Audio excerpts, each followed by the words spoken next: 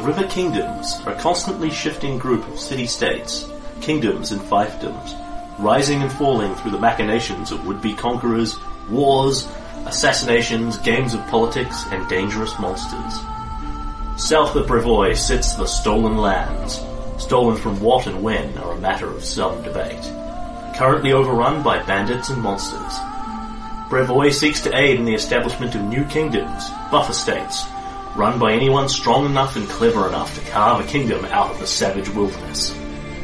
Caelan Thorne, the mercenary who would be king, believes he is that man. Herein lies his tale of wilderness exploration, monsters, politics, romantic entanglements, ancient gods, and war. Heavy indeed is the head that wears the crown.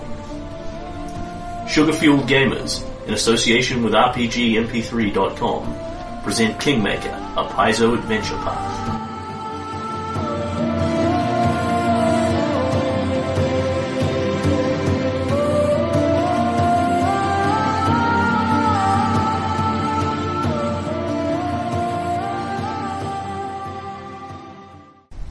A word to our listeners. This game is often interrupted. Whenever this happens, you'll hear our editor's tone to let you know when a segment of recording has been removed until we resume gaming. Episode 10. When last we left you? Yes.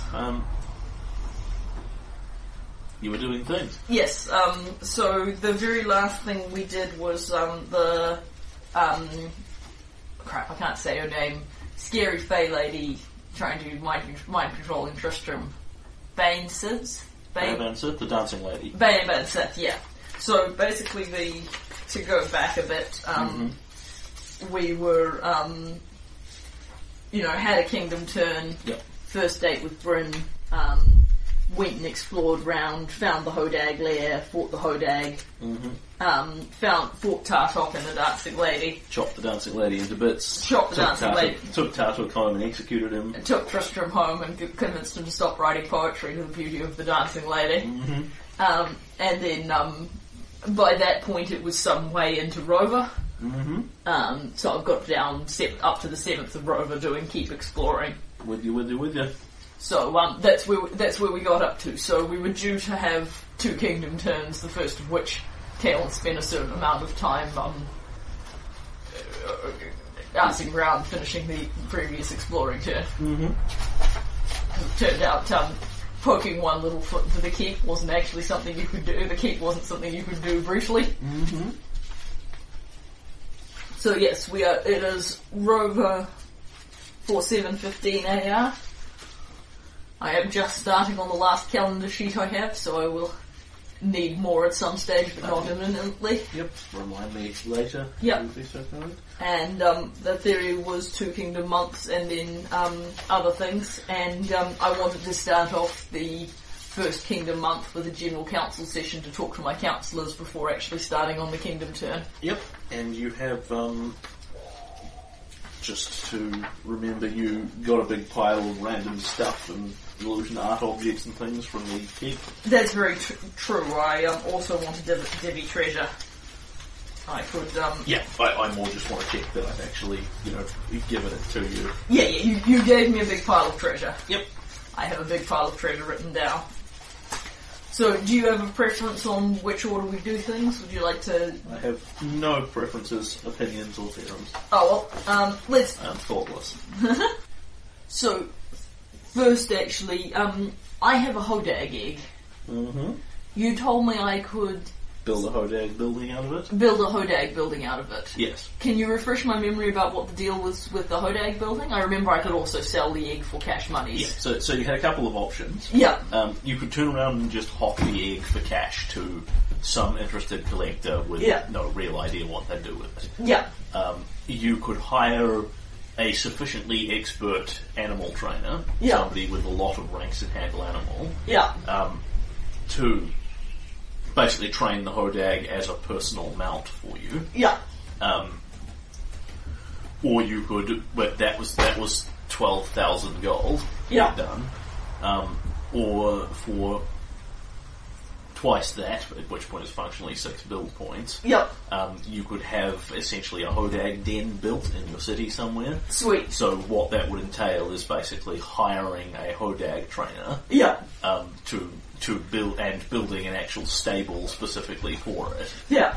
And then training it up to do whatever and deriving whatever city-based benefits you got from that. Yep.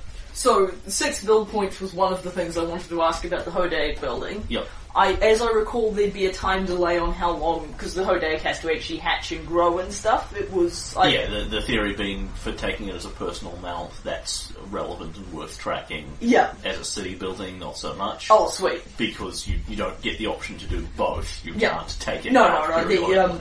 Basically, I don't want it as a personal mount. I'm very interested in the city building, but I wanted to remember how many build points, because, if it was 24, my interest might start to wane, and I couldn't You pretty remember. much pay it and derive the benefits immediately. Sweet. In real world terms, you'd probably derive some of the benefits a little earlier and some of them a little later. In game terms, it does you blah blah and blah, because... Sweet. Fantastic. In exactly the same sort of level-based way of your inn that was 3/4 completed does nothing, it can't hold a single customer. Bang, it's finished, your stability and economy go up. Yeah, the inn, as soon as the last lick of paint is slapped on the walls, instantly develops customers. Yeah, in exactly the same way you can wake up tomorrow and know how to use combat reflexes we didn't know yesterday. Yeah, no, makes perfect sense. Okay, cool. Alright, so that's what I wanted to know pre-conversation. I have a Hodag den in my list of buildings. So basically the gist is I build it and I get a thing in the same way that I build you will derive some sort of kingdom base. And I get a thing. Yep. Cool. You'll derive some sort of kingdom so base. So I don't need to predefine what I want the Hodag den to do. No, I just build it. It will do a thing for you. I build it, I get a thing. Cool. Fantabulous. That's what I wanted to know prior to treasure sorting. I will leave the Hodag egg on my treasure list for the moment, but I'm not going to worry about a cash value for it because I'm planning to do that one. Yep. So, okay, things on my treasure list that aren't Hodag treasure. I have a Masterwork Great Axe. What are you asking me for here? GP values, but I suppose there's no 320. 320, thank you.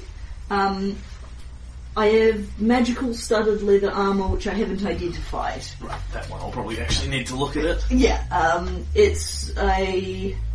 it will have been from the Hodag Den. Yeah. That is generally helpful to know. Hodag.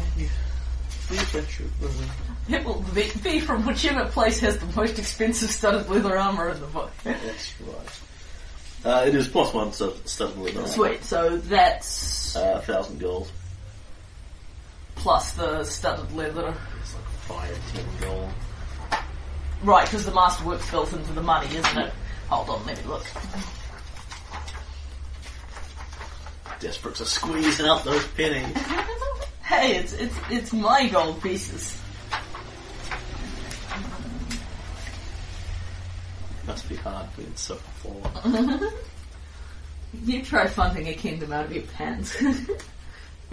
My pants could fund a kingdom. +1 keen spear. Yep. Yeah, you already know exactly what it is. So that's 8,000.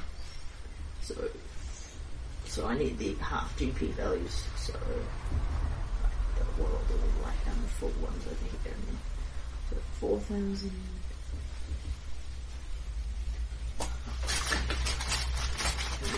Anyway.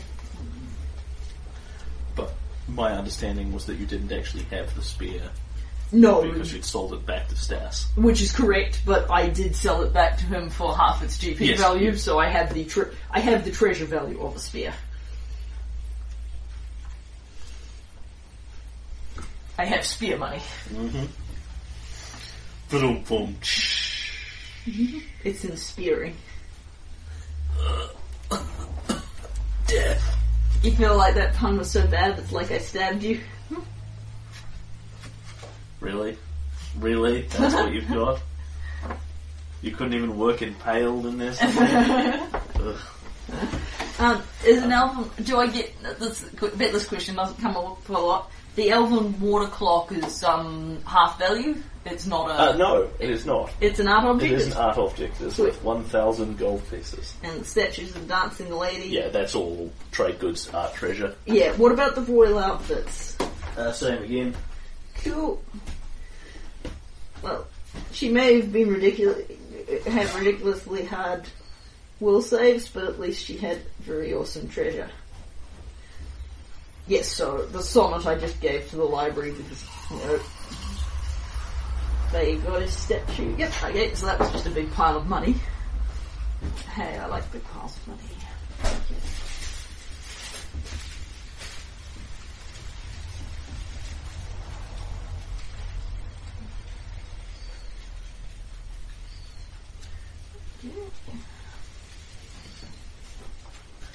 I'm so pleased that the innocent death of a poor trapped Fey woman has, netted you so much cash. Yes, the funds from the various people she murdered over the years for entertainment. She didn't murder them. No, I suppose she didn't, did she? She just kind of compelled them to spend their lives serving her until they died of old age. Mm-hmm. That's not better. But it's different. True.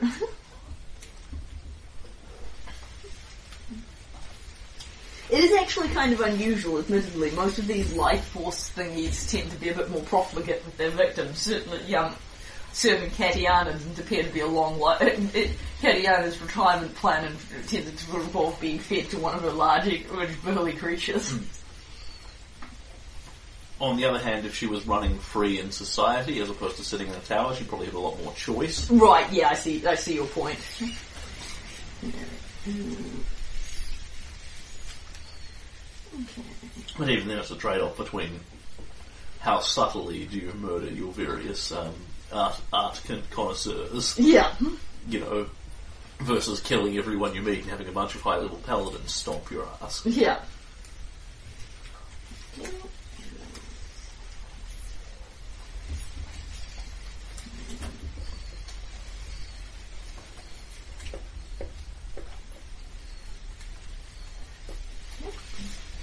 Although apparently paladins aren't welcome in stacks. They're just not welcome to arrest people I've given pardons to. Even if they are paladins of my god. So Mark should have just come in and started chucking some smitey balls around. Wouldn't have worked very well on me. I didn't actually mean you. I mean, his actual target, as opposed to the innocent people between him and his target. Yeah, well, that was kind of the reason he didn't come around and start fan-hammering things. Alright. I'm just looking at if I actually want any of this stuff. But I think on the whole it's all kind of creepy by virtue of where it comes from, so... No, that's right. So... I have, out and note down the numbers and then you can have a quick look. 834 gold for the party, 1668 for Caleb. Mm-hmm. He's not buying any of the stuff on the list. I don't think anyone else wants it. I can't imagine, so it's mostly art objects and stuff, but no, unless you want to be really cool and have an elven water clock. But no, that's quite alright. I mean, clocks, except for things like massive elven water clocks, aren't really a D&D thing, are they? So Caleb presumably tells time by the sun position. Yeah. The conception is that is the pinnacle of clock technology, right? Yeah. There. You basically the way it works is it's weighed through with water, and so if you set it correctly in the first place, it will keep time perfectly until it breaks down. But it only works as long as you never move the clock in any way. And it's a massive, great big thing. Because it's massive, heavy, and they're so expensive to do, it's one of those things of, like, in large scale palaces or cathedrals or whatever, you might have a clock, but there's no real merit in Kalen knowing it's 2:35 when the peasants know, show up mid-afternoonish. Yeah. It's the sort of thing you might have in a garden or something, but even then it would probably be more of a, look at me, I'm wealthy and I got this clock, than a practical timekeeping device. Yes. Yeah, because it makes sense. If nobody around you has any better timekeeping measures, you don't really want to be the only one that's on time for everything.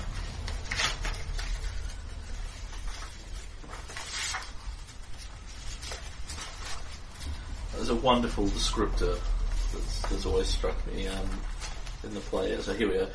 This large, bulky contrivance gives time accurate to within half an hour per day since it was last set. It requires a regular source of water and must be kept still because it marks time by the regulated flow of droplets of water. It is primarily an amusement for the wealthy and a tool for students of arcane lore. Most people have no way to tell exact time. There's very little point in knowing it's 2:30 PM if no one else does. So yeah, for various arcane rituals and that kind of thing, if you need to cast this at midnight precisely, then you really need to know when it's midnight as opposed to just it's darkish. Yeah. I've still got some nice stuff in my... But ultimately it's one of those things that we just anachronistically sort of boil out, and I just tell you, you think it's around 2:30. Yeah. You've been walking, you think it's now around 4. Yeah, I mean, the reality is people who don't have clocks can usually make pretty good estimations by some position. Yeah. Certainly good enough for what they need to do. In much the same way that conveniently the Pathfinder calendar is a 12-month calendar, because it'd be piss annoying if it was a 14-month one instead. Yeah. Okay, so stuff that I'm purchasing is I would like to buy a couple of potions out of the party funds. Yep. Is anybody else feeling depleted of their healing potions? Nope. It's just Kaelin who's been drinking a ton of them. Yep. Okay, cool. So how much is cure moderate wounds? Cure light's 50, cure mods are 300. That's right, so 2 of them is 600. Let's go back up to 3 potions of cure mod.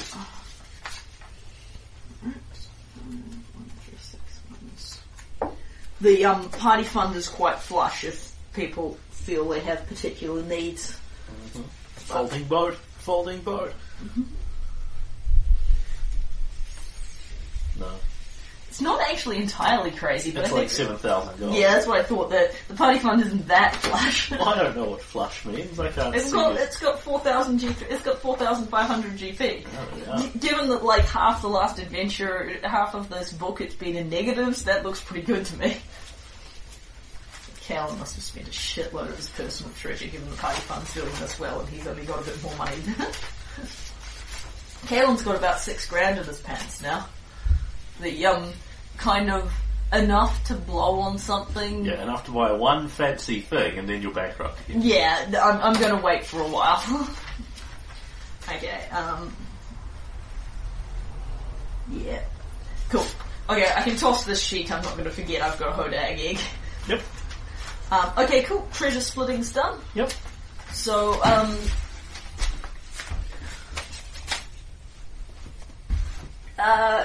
council meeting.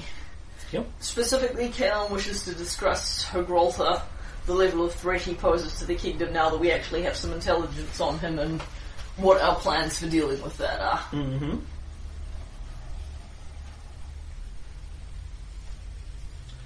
You have your glorious council assembled. Cool. So, you've all heard about oh, actually, no, wait, sorry. First I want to have a private chat with Goody Niska. So she's just come back from closing Candlemere, because that was also last month. Yep. So we'll talk to her before the council gets into full session. Yep.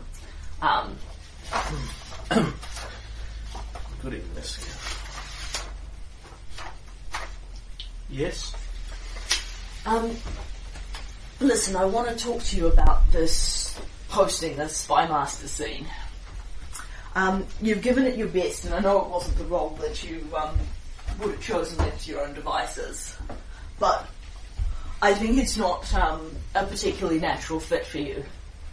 If we had other circumstances, I'd definitely think about you for counsellor, but Svetlana's doing a very nice job there. So... She stares at you. Lets you continue to speak. Yeah, awesome. So I am asking you to step down.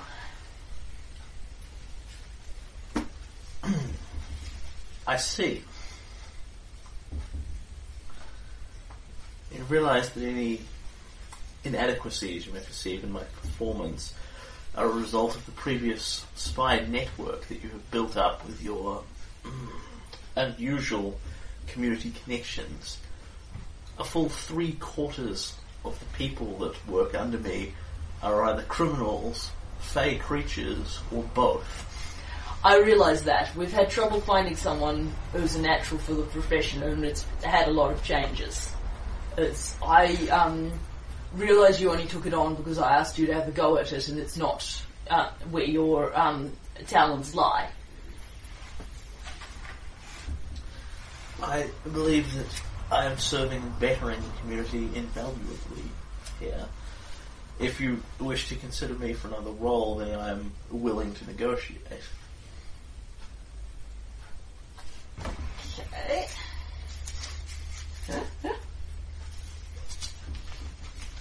Alright, let me look at my role. But yes, gosh, she just doesn't want to give up her job and go away. It's not actually a problem I've had before. Yep, this is the first counsellor you have had that, No, fair enough, alright. But what you're asking her to do is go back to midwifery, presumably.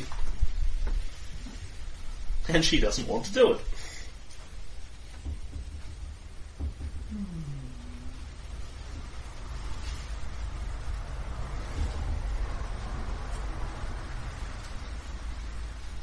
No, that's fair. I had other roles for the other people. In fact, you are welcome to make a sense motive check if you so desire. I certainly can. Yep. I got a 6. Okay. Possibly she's real transparent, though. She seems very firm in her in her desire to not step down effectively. Yeah, that's fair. You gain no further information from the GM than what she's presenting openly to you.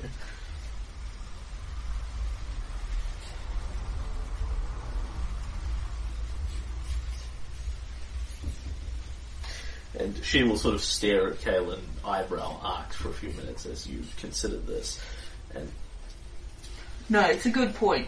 Assuming there's no immediate you coming back with, obviously we'll get you doing such and such, she will then has other thoughts and suggestions. But I'm interested in what I think you'd be a natural counsellor, but I also think Svetlana, and I know you're interested in that, but I also think Svetlana's doing a good job in that. I cannot dispute that whatsoever. Svetlana is a fine, upstanding young woman who has risen above what she was supposed to be doing in life to become something better in this community. I wholeheartedly applaud the choice of her as counsellor. I guess the question is then, when I've moved other people, the fact of the matter is there's a lot more talented people in the kingdom than the 12 slots as counsellors, and we've tried various people in various places and it's worked well for them and hasn't. The other people who've stepped off their counsellor roles have gone into other fields, but thus far they've both mostly either headed for roles in the military or looked at something more in the mayoral line, helping build up the community. I obviously don't see you so much in the military capacity. No, I shan't insult either of us by suggesting such. But I'd be interested in what your thoughts are about where a good place would be. Well, I would suggest that there are a few counsellors who could perhaps be moved to greener pastures. Among other things, we do have some unique individuals in the ilk of our Cobalt and our Golem. Not that I'm overly desirous of either of their roles, but frankly, if you're looking for liabilities among your council, I wouldn't look terribly far past that hidebound traditionalist that is sitting and squatting in your high priest's role, Jod Kafkin.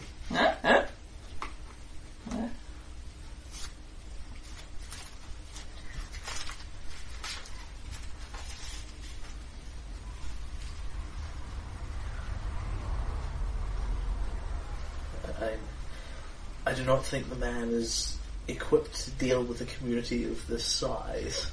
He may have been fine as merely a village priest. Now, I would be more than happy to have him working under me as some sort of assistant.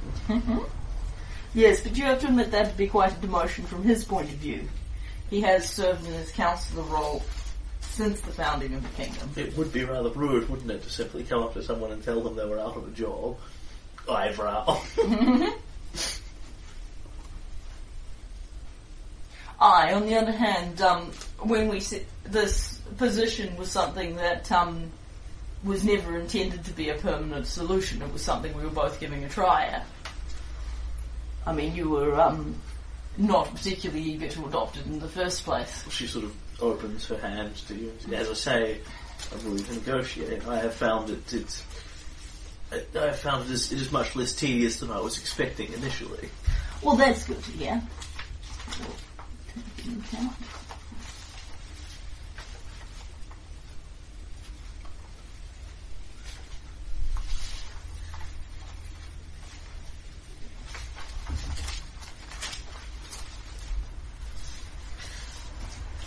And you will sort of go around on this point a few times. The other one she floats is that, she suggests Svetlana is doing a good job as counsellor. She actually thinks she'd make a good spy master. Svetlana would make a good spy master as well, effectively swapping the two of them round in their roles. Oh, that's an interesting idea. I can't... From a very strict point of view, I suppose it's a demotion for Svetlana, because a counsellor's, probably a higher position, but... Not massively such. That wasn't on Svetlana's list of roles she was interested in. Yeah. Essentially, of all of your 12 or 13 counsellors, other than being the king or the queen, counsellor is probably the most important one. Yeah. Well, it depends. Counsellor is a very people-facing one. Treasurer is actually also exceedingly important to have for your kingdom. No one's prizing Corwin out of that. He's doing a fantastic job. I believe,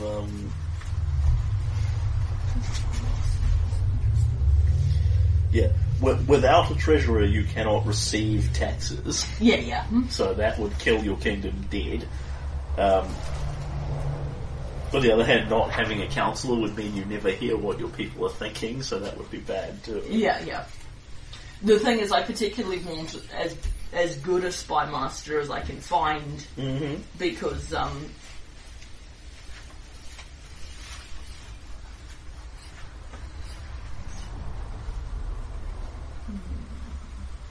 I mean, the thing is, you're the king.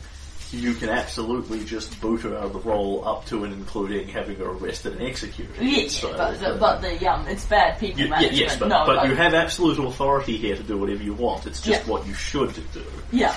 As opposed to what you can do. It's my fault entirely. I should have thought more about where we could use your talents in advance. The only swapping around you and Svetlana's a possibility, though I'd have to speak to her about how she felt taking on the spy master role. As you've found yourself, it's been a bit of a hot potato being passed about, and no one's had it for long enough to get good at it. The other thought that does come to mind as a possibility is that we haven't really appointed Thornwatcher Mayor. I don't know if that's something you'd be interested in. But as it's a community you've spent some time with and served in, that's a role I'd think you could work well in. I would prefer to remain in the higher orders within the kingdom. Alright. Well, I'm sorry for not doing my preparation in advance. It was very disorganised of me. Let me talk it over with Svetlana and come back to you. By all means, I will speak to her as well. And we'll go find Svetlana. Yeah.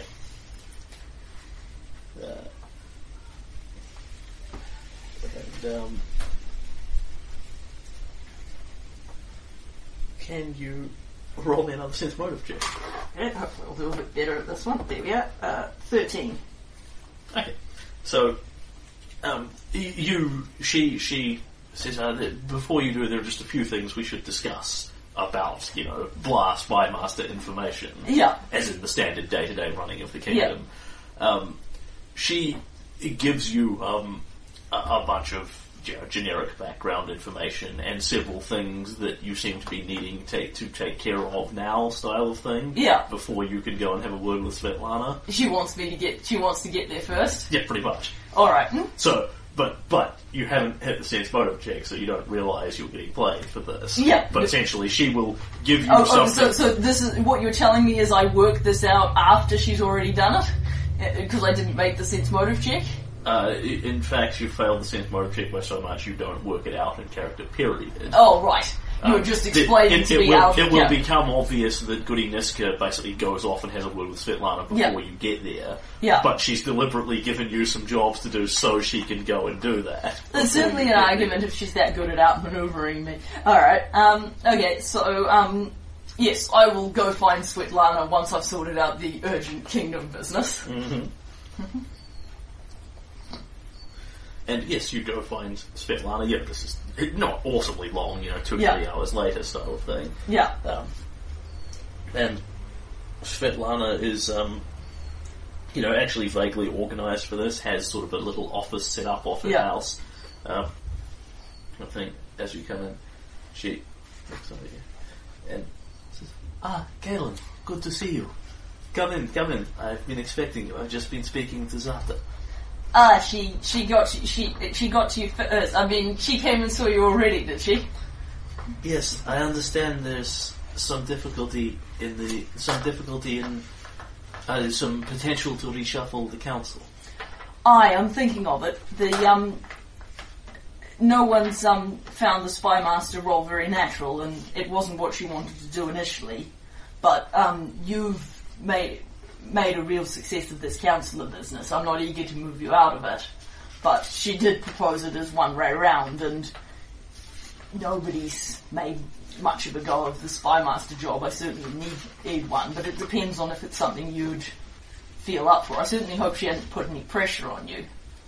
It's not the first thing. It is certainly not the first thing I would have thought of for my natural aptitudes, but Zata has been very profuse in her praise for me. She thinks the world of the job I have been doing and what I can do. She thinks that I will do a better job than her in the spy master role. It's not that I think she's been doing a bad job per se. It's just that I should probably clarify that with her. It's merely that no one's found it a very natural fit for their talents, and I don't think it's the best fit for hers. The challenge is whether, you're a great counsellor, but if you could get the hang of the spy master bit, it would certainly be a great boon.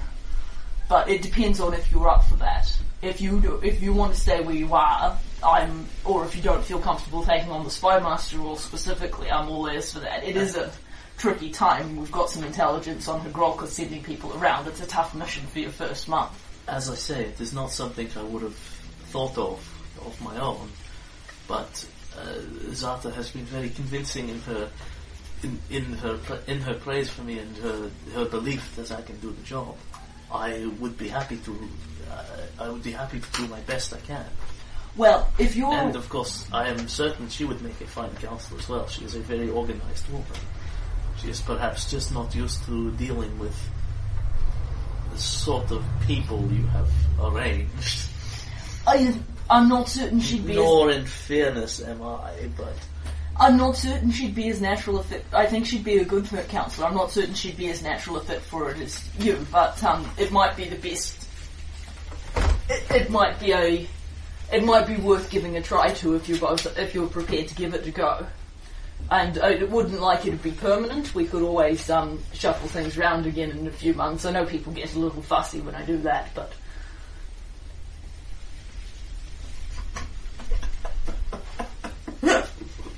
Sorry, that's the GM laughing, not Svetlana. Yeah?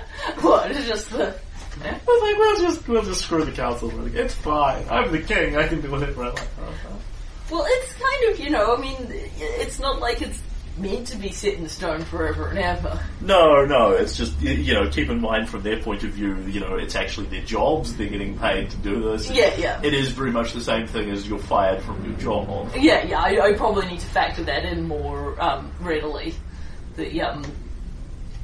Crystal and Kirsten were very good about it, but I was better organised about what I had planned for them to do.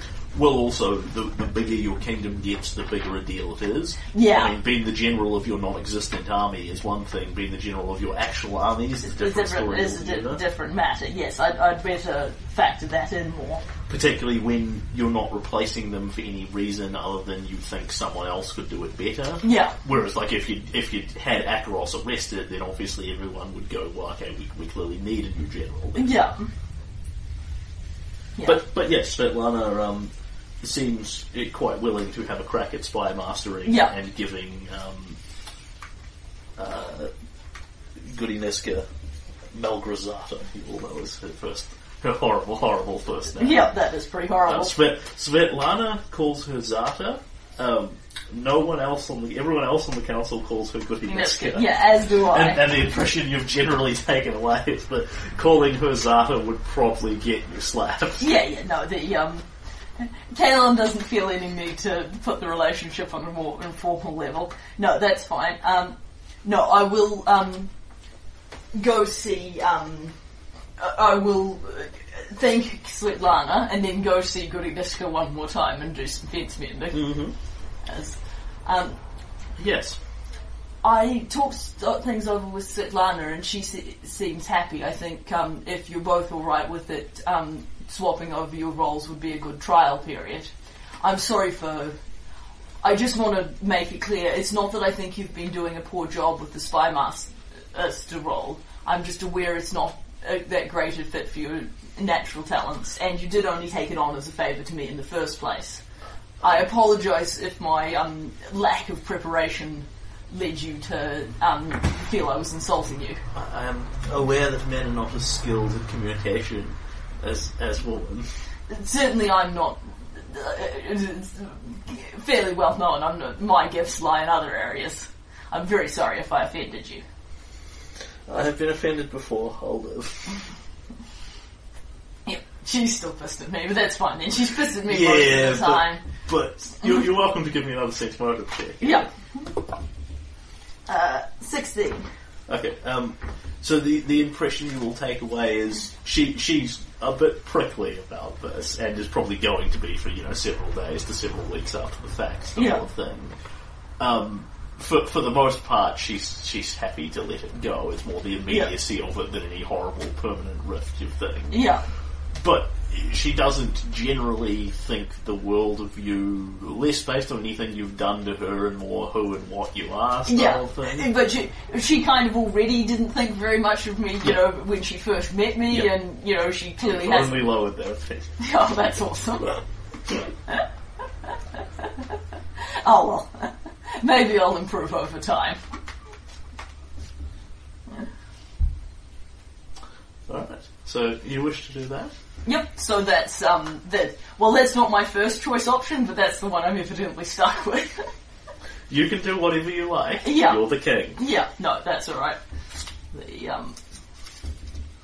If I'd realised that, I wasn't going to be able, if I'd realised that, putting her up there means I wasn't going to be able to get rid of her again, I'd have thought harder before doing it, but... It really depends on the person. Yeah. And what you're offering them and that kind of thing. Mm-hmm. But that's alright, I'll hope for the best.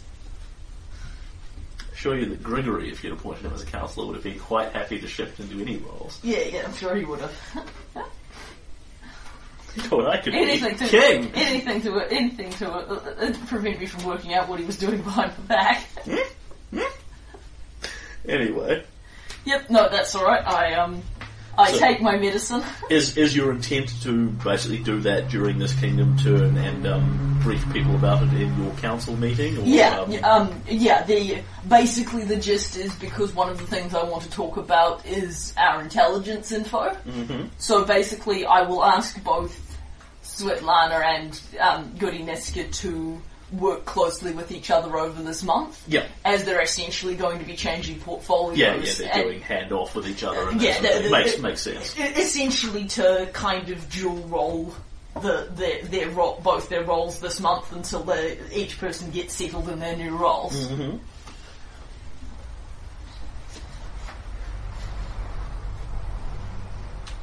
All makes sense as far as it goes.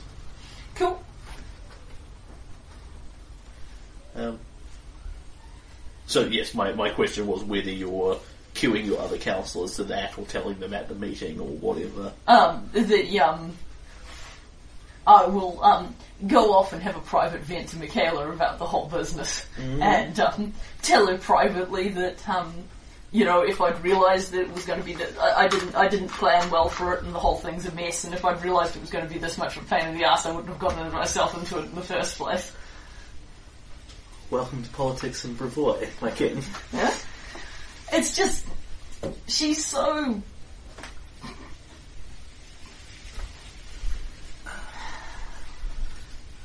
Imagine, to give you another perspective perhaps, imagine if the 12 of us were to come to you and explain we didn't like the job you were doing as king, and would you kindly go away and become a mercenary again? Would you be inclined to simply nod, smile, and leave quietly? Well, no, but if I left the job every time someone came up to me and told me I was doing a bad job as king, I'd have retired from mercenary work about a year and a half ago, and there are times it does sound damn tempting. Malgarazata is certainly can have an abrasive personality at times, but she is a person of import within our community now, for better or worse.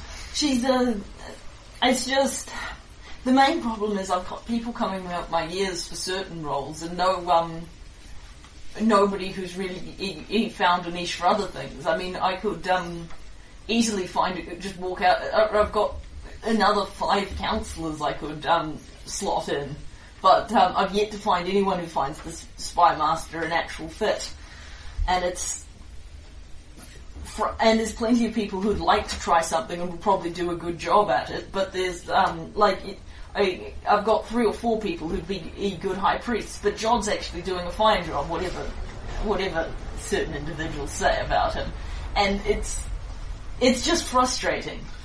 Yeah, and you'd pretty much be aware of immediately what the nature of that clash would be, because John is a traditionalist Aristotle, and she's a high left-wing feminist one. Yeah. Yeah, so which are not... They're not likely to violently disagree, or... It's one of those things, like Catholics versus Protestants is a big deal, but on a very different scale to Christians versus Muslims style of thing. Yeah, and I mean... So as soon as another evil enemy church starts opposing them, the two of them would come together and kick its ass, but just left to their own, they're going to disagree about 9 out of 10 matters of policy. Yes, but... I may not have thought through talking to Goody Niska about this and prepared adequately for it, but I can work out that demoting John and putting her above him is a pretty unequivocal insult to John. Mm-hmm. And whether she thinks he'd be fine with it or not, I don't think he'd be fine with it. Anyway, sorry if I made a botch of it. I hope I've brushed through it as well as I can for the time being, but I'm not. I'll just have to give this a go, try and see. It's just that Svetlana's doing it such a damn fine job. We can only adapt to and ride the winds of the political currents as they brush past us. There's every possibility that one or the other of us may be arrested, killed, or any one of a dozen other things tomorrow. I mean, you've already switched a few councillors already for various... as circumstances demand it. Yeah, no, that's right. Anyway, the truth is I just feel tense about the Spy Master thing, because the second I send my Spy Master off to bury Candlemere, another agent sends foreign spies into my kingdom. I'll certainly bear that in mind for the future. But then, the whole point is, if any of the 12 of you's roles were expendable, I wouldn't need to be having someone doing that. If you're looking for an expert professional, there is always the possibility of hiring in from outside. Nay, I've got more talented people than I've got roles to fill as it is. Yeah. it's essentially if you want a specific sort of person to be Yeah. a spy master, you can actually go looking for one Yeah. outside of the realms of people you happen to bump into in the wilderness style thing. Yeah. No, that's alright. If you just do that thing when you smile and act like everything's okay when I'm clearly making a botch of things, I'd appreciate it. Of course, Your Majesty. She nods and smiles. Alright, and then, probably the next day after Callan's had some time to recover, he will call the General Council meeting that he was planning on. Mm-hmm. I'm just going to, will explain that we're changing portfolios with Svetlana and Goody Nesker have agreed to try changing portfolios. Yep. And... Set motive. Yep. I'm going to make one of these and I'm going to figure out what's going on. It's 18. Okay. So, Akaros initially seems relatively unhappy with Svetlana being moved out of Councillor until you then register that she's going to become Spy Master and keep appearing at the meetings anyway. Yeah. His motivations for such are pretty transparent. Yes. It really is just, wait, the hot blonde's leaving the table. Yeah. Wait, that's bullshit. Oh, wait, she's coming back. Yeah. Jod attempts to hide it, but doesn't seem compellingly thrilled that Goody Nisker is going to be the will of the people style of thing. Yeah. And the rest of them varyingly give no shits. Yeah. Basically. Yeah, I think the, John and Goody Nisker are perhaps not ideal joint councillors, but, fucking Keston and, Akaros were at each other's throats for pointed both of them, and they've managed. Although I did make a point of not putting Svetlana on the table until Cressel had left the table, given the history there. So, but no, certainly nobody has a screaming objection and breakdown in the middle of your council meeting. Yeah, no, that's fine. Anyway, to be honest, whether or not I put her in the councillor role, Goody Nisker is probably going to be telling me and Jod what we should be doing to an extent anyway. And then Svetlana will stand up and say, yes, I have been working very closely with Zata and dealing with her latest information. This is what we have on the movements and capacities of Hagroka. Blah, gives off the information that you already know. Yeah. So there's two immediate, there's an immediate and a longer term threat to the kingdom. The immediate is of course the presence of Hagroka's spy master somewhere within the kingdom. If the two of you can do your best to track down what he's up to, I'm aware I've made a bit of a tactical error leaving a vacancy for him by sending Goody Nisker off to supervise Candlemere. Do we have any knowledge of what he is? Presumably not. Presumably not. Looks around the table, just lets the human trail off without expression. I think... presumably a troll, or... But Tartok was not. I can't imagine, except that I really firmly believe Hagroka, regardless of the advantages, would not hire a human for this role. There are a number of ways from someone from the less human races to blend into the kingdom. But I don't... to be honest, Tartuk would actually have been a great choice. As outwardly a kobold, he could fit in with our citizenry in a way that a troll has some fairly obvious disadvantages. He was bright purple, though. Yeah, yes. But I would presume whoever it is, I mean, he's pretty bright for a troll.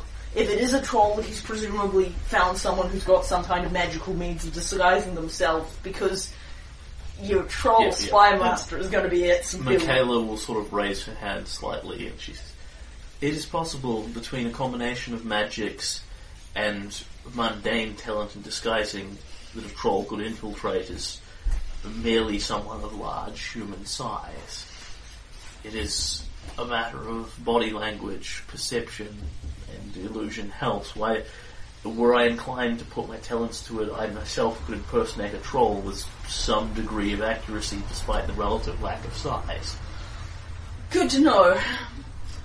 In any case, And yes, I do know how this interacts with disguise. It's a -10 penalty to your disguise check to same size categories. Yeah. But Michaela can genuinely disguise herself as a troll, which I imagine is getting like an exoskeleton style thing. Yeah.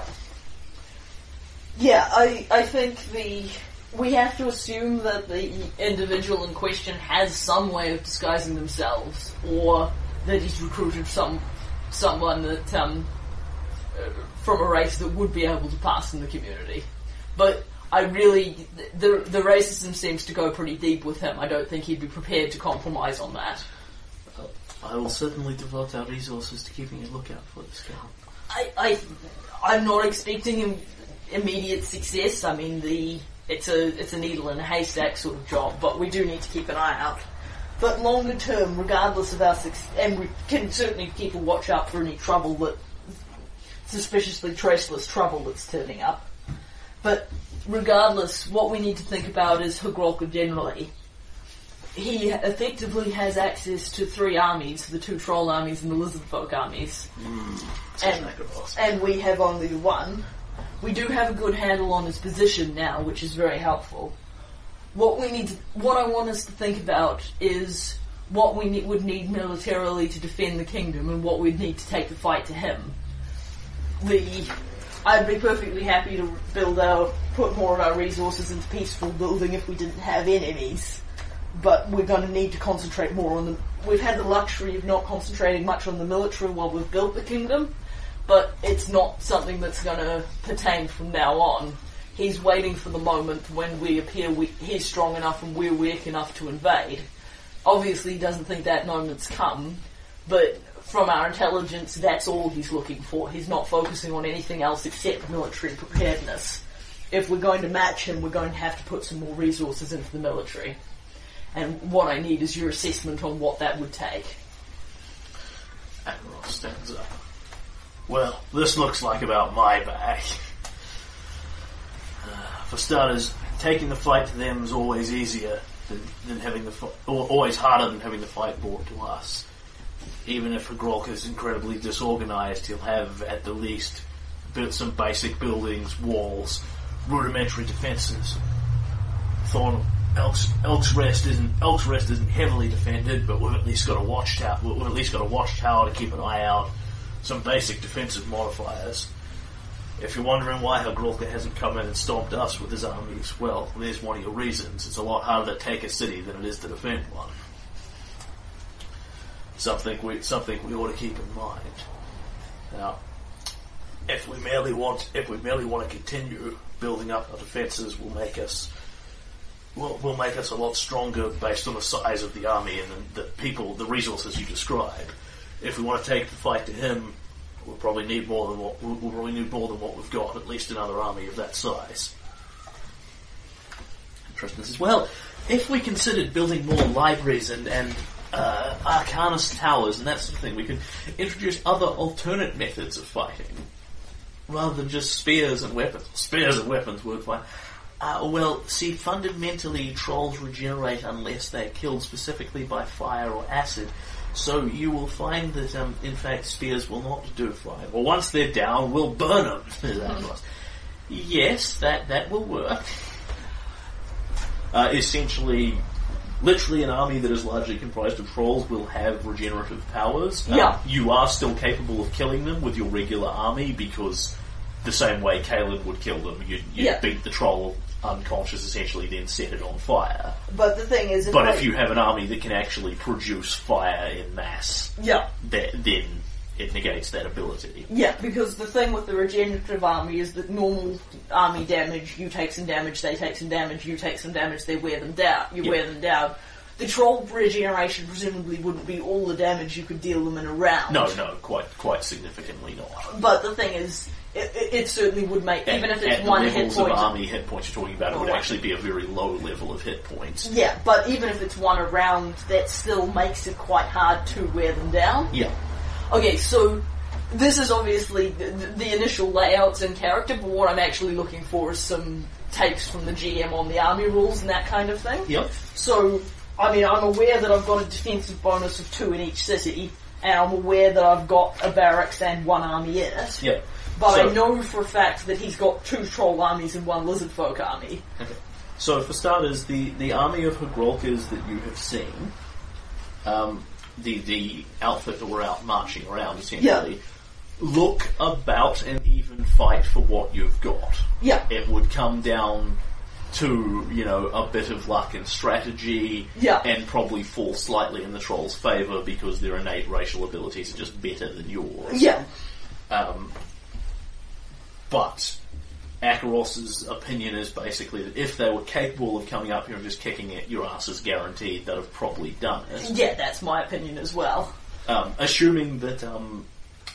Assuming that Hrolka knows where your kingdom is, where your capital city is, and how your army resources are, and all that kind of thing. So there's which he may not too. Yeah, because he doesn't necessarily have. I mean, I would have thought Elk's Rest is pretty obvious, but I suppose they can't necessarily wander up north and just poke it. But so is his kingdom in the sense that when you walked through the hex and explored it, you found it. I suppose you haven't seen any trolls wandering around elsewhere. Yeah, I certainly don't know what his defence bonus is. If he's got an actual spy master sitting here living in your capital city somewhere, then he probably knows. On the other hand, he's got the lizard folk as allies, and they actually assaulted Elk's Rest, so they know where it is.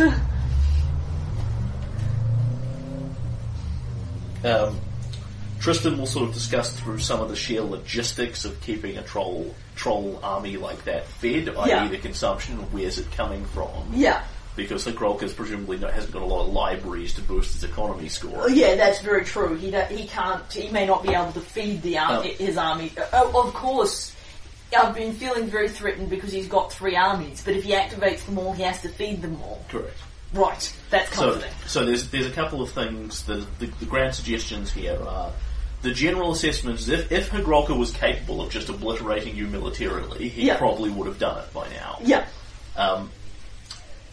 That said, he may have other pressures on him. If he has to keep armies because he's been attacked from the south, then he can't spare everyone to go and kill you. Kind of thing. And if he may not, that may not be based on our active CR as opposed to what he thinks our CR is. Building a sufficiently large number of armies on your part would probably solve this problem. If you throw endless resources into it and build enormous armies, you can go down and crush him. The problem is, of course, you don't have endless resources. The other alternatives that will be proposed to you by various people, Tristan will suggest that diplomacy is an option with the various other monstrous races he may have at his command. Chief Sootscales is the ruthless little bastard that will suggest this, is going down, finding out what supports their city and burning it to the ground. Yeah. Like, they must have, farms or that sort of thing. You've heard about having human slaves and things. Yeah. Cut off their logistics and their kingdom will either be forced to fight you or functionally collapse. Yeah.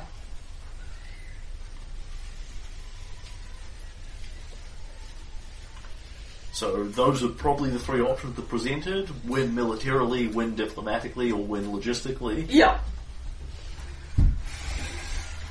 I mean, everyone will pretty much agree that the more information you have about what sort of areas down there and how many trolls he's got in it and blah blah blah, the better off you'll be. Yeah. But I mean, the key. Nobody's exactly advocating run down there and see. Yeah, I think if we keep building up military, we're not currently in a position. We're not currently in a position to take the fight to him. If we keep building up militarily and building the strength of the kingdom, we can at least maintain a position where. We should be able to at least maintain a position where he'll pay a lot if he tries to take the fight to us, and hopefully get in front of him so we are in a position to take the fight to him. Diplomacy-wise, I'd be very happy if we could detach the lizard folk from him. I don't see diplomacy succeeding with Hrolka directly, although I'm certainly happy to give it a go. And the other one that Michaela will float is, I do not like this option, but if necessary, we could call upon our neighbours for more resource to oppose this threat. I'm sure the vast majority of them would rather have our kingdom here in place of a troll kingdom. But and if we're desperate, and if we're in a desperate pickle, we can keep that in mind. But I don't think we're in a position where we necessarily want kind of to take on that degree of obligation unless we really have to. Agarov sort of pulls the map out and points at various places as we think about this and points out, well, Van's the likeliest to want to help us, but the least likely to be able. Yeah. Also, you pretty much functionally have to return the favour and join his war against the Centaurs. At which point it's no net benefit. Drelev actually almost certainly has good resources to supply against this, and, would doubtlessly screw you horribly in some fashion, either openly or secretly. I'm sure if I offered him a trade of 1 kingdom hex per month in exchange for it, he could give me all the military resources I want. Pitax would have no real interest. The kingdom is far enough away that the trolls aren't threatening them in any meaningful capacity. Yeah. And Mivon, which is actually below the bottom of your hexes, actually would have an interest in stopping Hagrotha. It's just a question of what, like at that point they're functionally invading land that legally belongs to you with their armies, so it's a question of what they'll ask for it and what the logical thing would be to then give them some of the land in question, given that we've demonstrated our inability to maintain it. No, I think we'll manage our own for the time being. But it is an option on the table. You don't have to take it by any means. So, questions about army building. Yep. Are there, at present, I can't have any more armies because I've got no place to put them. Kingdom and army rules? Army rules, specifically. Yep. Really need the kingdom ones. Because I have 1 barracks and it's got an army that's as big as it will fit in the barracks. I think you're fundamentally correct on that, but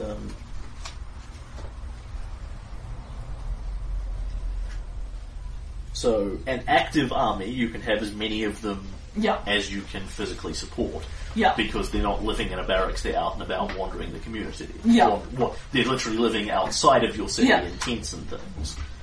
So, yes, your problem is that you don't have enough space to hold multiple inactive armies. Because you need more barracks or castles or garrisons or things. So, what were the buildings that could house armies? An active army is operating in the field. It's actively out doing things. It needs nowhere to live. Yeah. But it costs you consumption every week. An inactive army costs you consumption every month. And a small one is held in a watchtower, a medium one in a barracks, a large one in a castle, a huge one in a garrison. Yeah. So, is the castle actually going to run me to 54 build points? Yeah.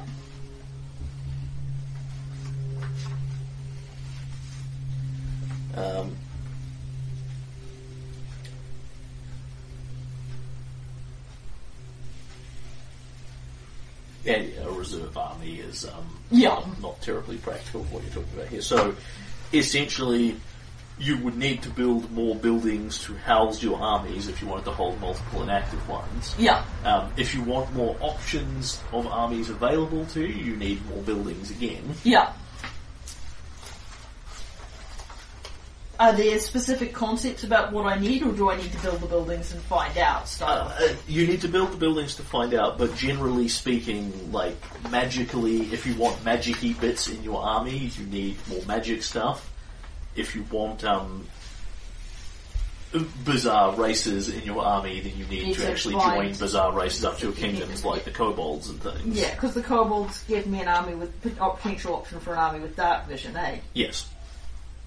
Hang on. So, sorry. What size army can you hold a garrison? Can you hold in a garrison? That was a large army. That was a huge army. Wow. So that's a lot cheaper than a castle, presumably because a castle. Because what a garrison holds is your army. So what a castle holds is all the people that live in your castle. Yeah. So it's like a barracks versus a watchtower. A watchtower does a lot more for its build points, but it holds a titular army. Yeah. Right, cool. What your garrison does is it's literally a huge fort that holds an army. Cool, okay. Well, that's worth bearing in mind. Because at that point you're talking about something that will hold 500 soldiers kind of thing. Whereas what a castle actually holds is rather than necessarily its army, more the castle guards and militia and watch and that sort of thing. Yeah. Okay, so what are my councillors' immediate recommendations given our current status for boosting our kingdom's defences? Like, the ones that have strong opinions, not necessarily all 12 of them. What does Akaros think we should do? What does Tristram think we should do? Okay.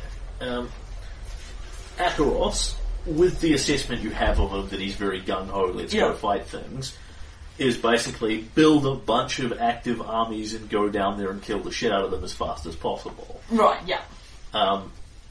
If you don't want to do that, which he's perfectly happy with as an alternative plan, and you just want to turtle up and build more buildings that will give you defences, rather than necessarily building more armies. Okay, that's interesting. So if I only have one army and he sends 3 up here, aren't I going to be at a massive disadvantage? Well, they'll certainly attack you multiple times in a round. It's essentially kind of a turtle PC. You build your AC so high that you can't be hit.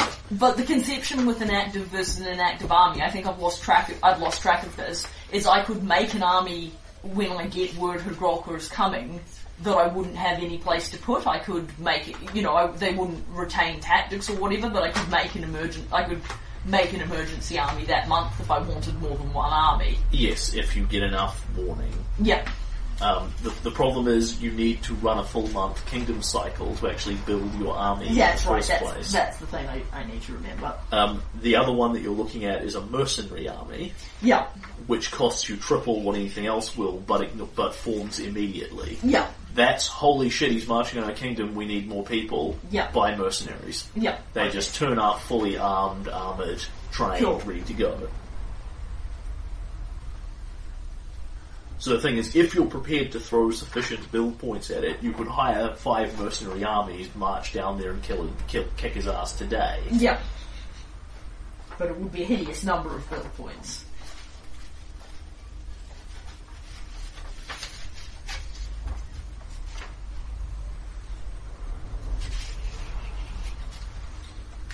Yeah, so a mercenary army to go with your existing, that's of the same quality as your existing one, would cost you 12 build points a month. Yeah. To run, essentially. Yeah.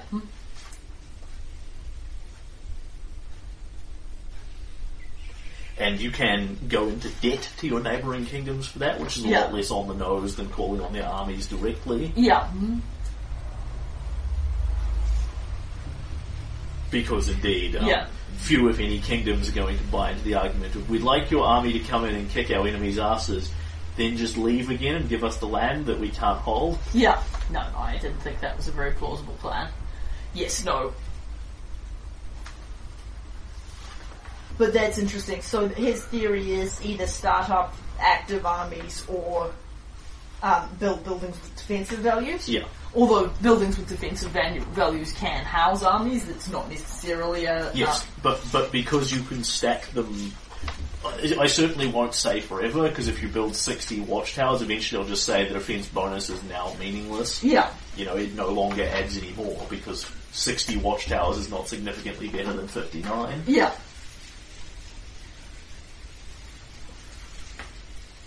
No, that's fine. And we do have a road between Thorgotch and Elcrest. We can get the army from one to the other relatively quickly if he wants to try assaulting one versus the other. Yeah.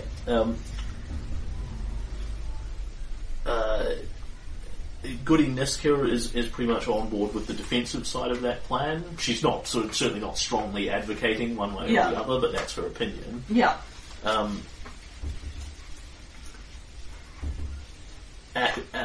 Chief Slitscales and Bryn are both of the opinion of go down there and start guerrilla warfaring them. Yeah. Mm-hmm. Go down there, work out where the supply lines are, cut them off, assassinate Hogrolka, that kind of thing. Yeah. And Callum will mention that it's occurred to him he could go down there and challenge Hogrolka through a duel. It's not a one-man duel at some point. It's not entirely certain that Hogrolka would turn him down. You could, if you're so inclined. Yeah.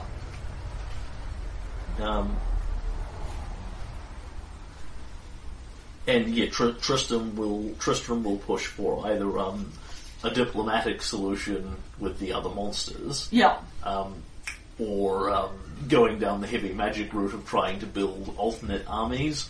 Yeah. Starting with your casters' towers and your academies. So what specific building would he recommend as a route to that? What would be his first build? Buildings. Yeah, do you want this? No, look for the GM one. Okay.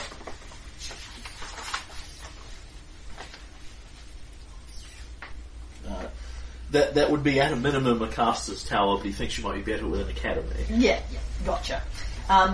The trick is there's no real cheap magic buildings. Yeah. Unsurprisingly, it is neither cheap nor easy to produce, vast hordes of well-defended kingdoms. Yeah. No, that makes sense. Alright, and if I built an academy and a castle, my kingdom would automatically be way better defended. And if I had 100 build points, quite happy to do just that. No, that's all good. That's actually really helpful. The last question was: is there anything that's on my current list of army improvements that would particularly help me against trolls? Like it was buying magic. Was it buying magic weapons for my? Is there any can I buy them all? Alchemist's Fire? Is there a specific improvement I can buy that? An anti-troll improvement I can buy for an army? Not that you have access to at this point. So that's I need potentially mages to give me more magic options. Even the Alchemist's Fire thing is beyond your current resource at army level. Because you're talking about more than... Alchemist.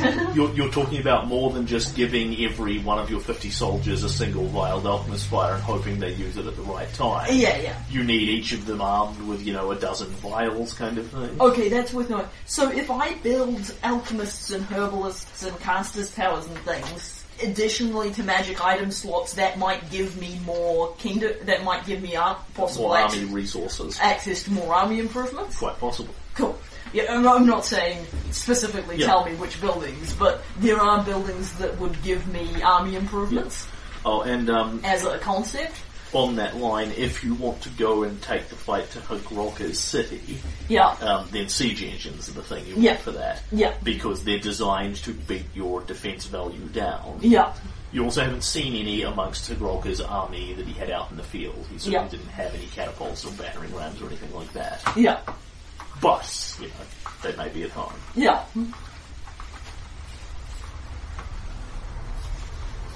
All good. Yes. Alright, so do we want to go ahead and have the kingdom turn? By all means. Cool. Maybe I'm throwing away various bits of kingdom paper.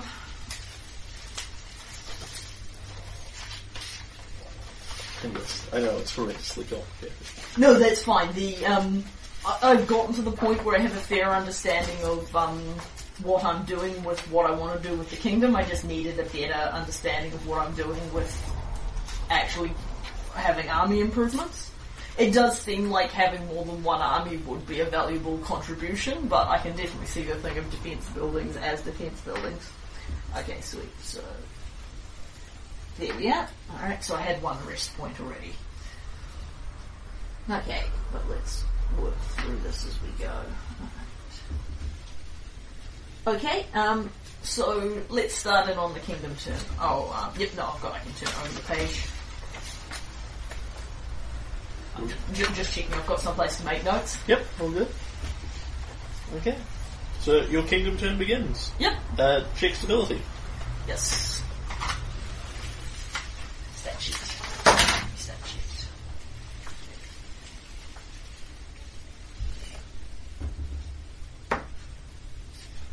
Sweet.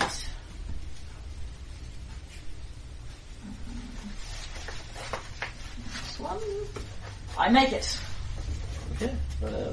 So reduce your unrest by 1. Yep, that takes care of my existing point of unrest. Yep. Pay consumption. Yep. 5, sweet. Yep. Fill vacant magic item slots. I've got 2 vacant magic item slots. Huzzah. Both minors, I assume? I only have minors. Yep. So I have, the temple has a, potion of enlarged person at present. Yep. So you receive a +1 heavy shield. Interesting. From the, does it matter which one it's from? Not really, no. Cool, okay. You're welcome to define it how you like. From the temple. And a scroll of bear's endurance. Ooh.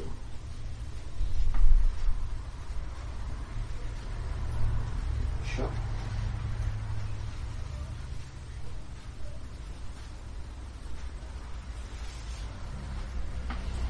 Okay.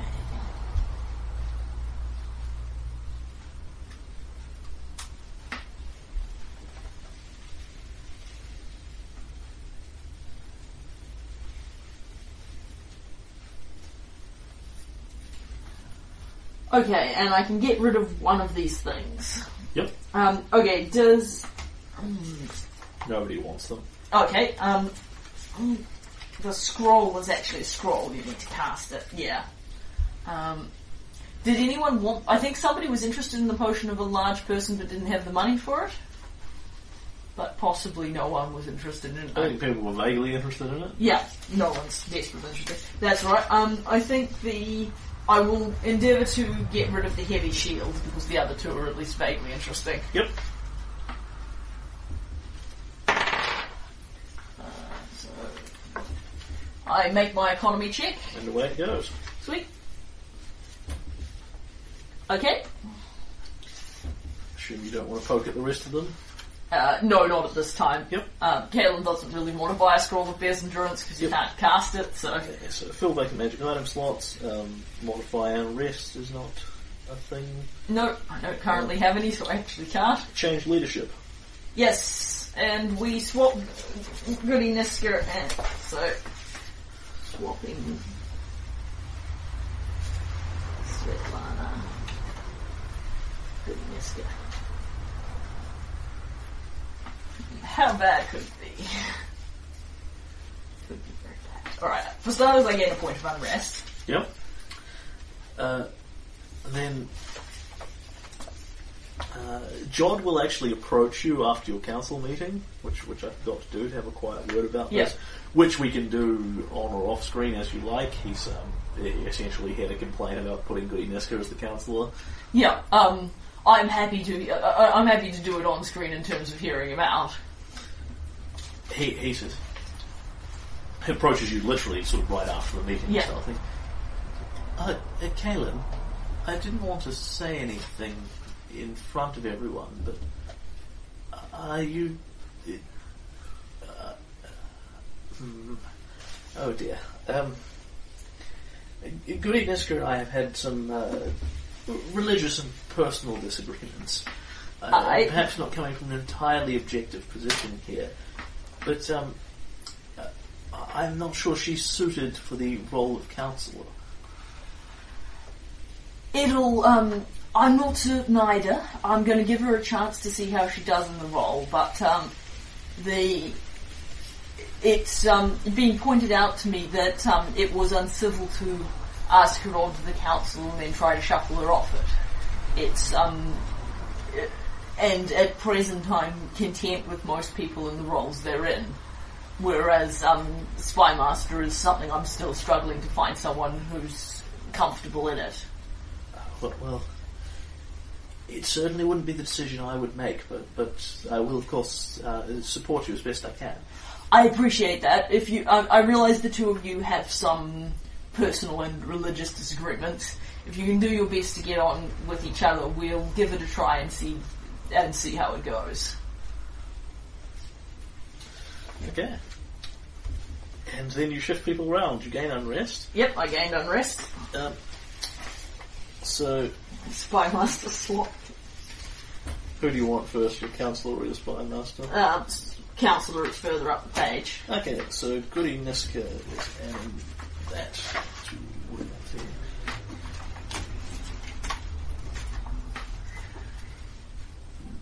Let's just find...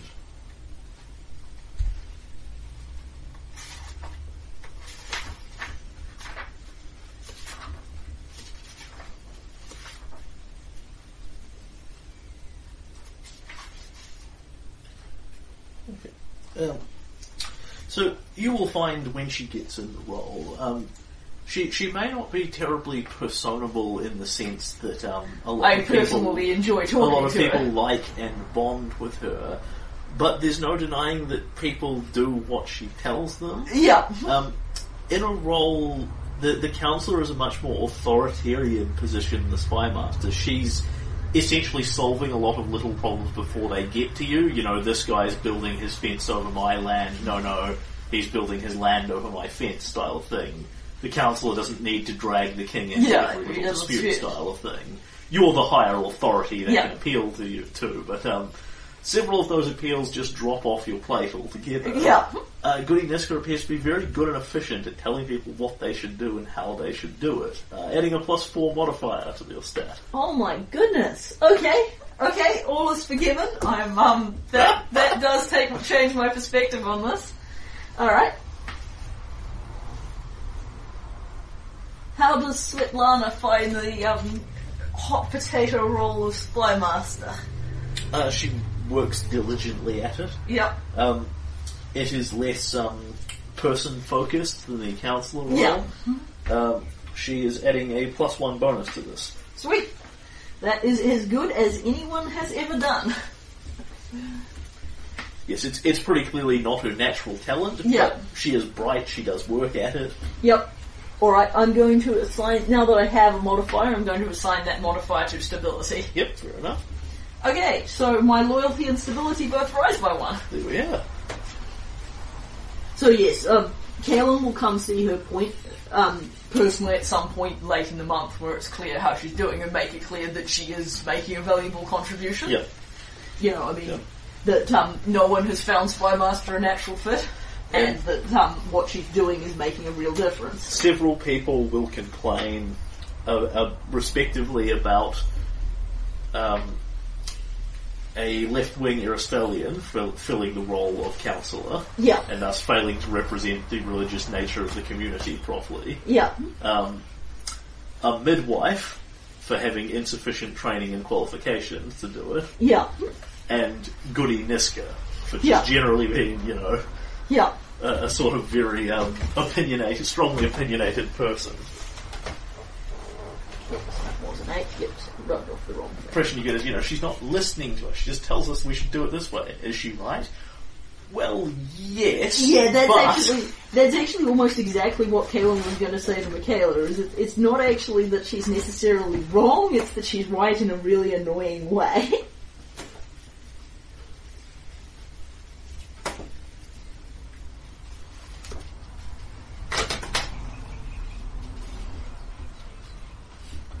Yes. He will also privately congratulate, you know, some time later, very near the end of the month, congratulate Goody Nisker on the great job she's doing as counsellor. I find this rather enjoyable. The people I'm dealing with are much more focused than your spies.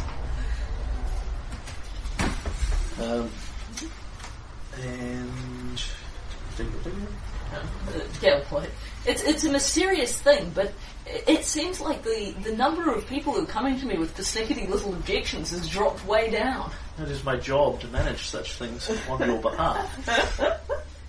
Okay, yes. So that's a net positive on average, and it's not like Svetlana's still involved in claim and abandon hexes. Yes.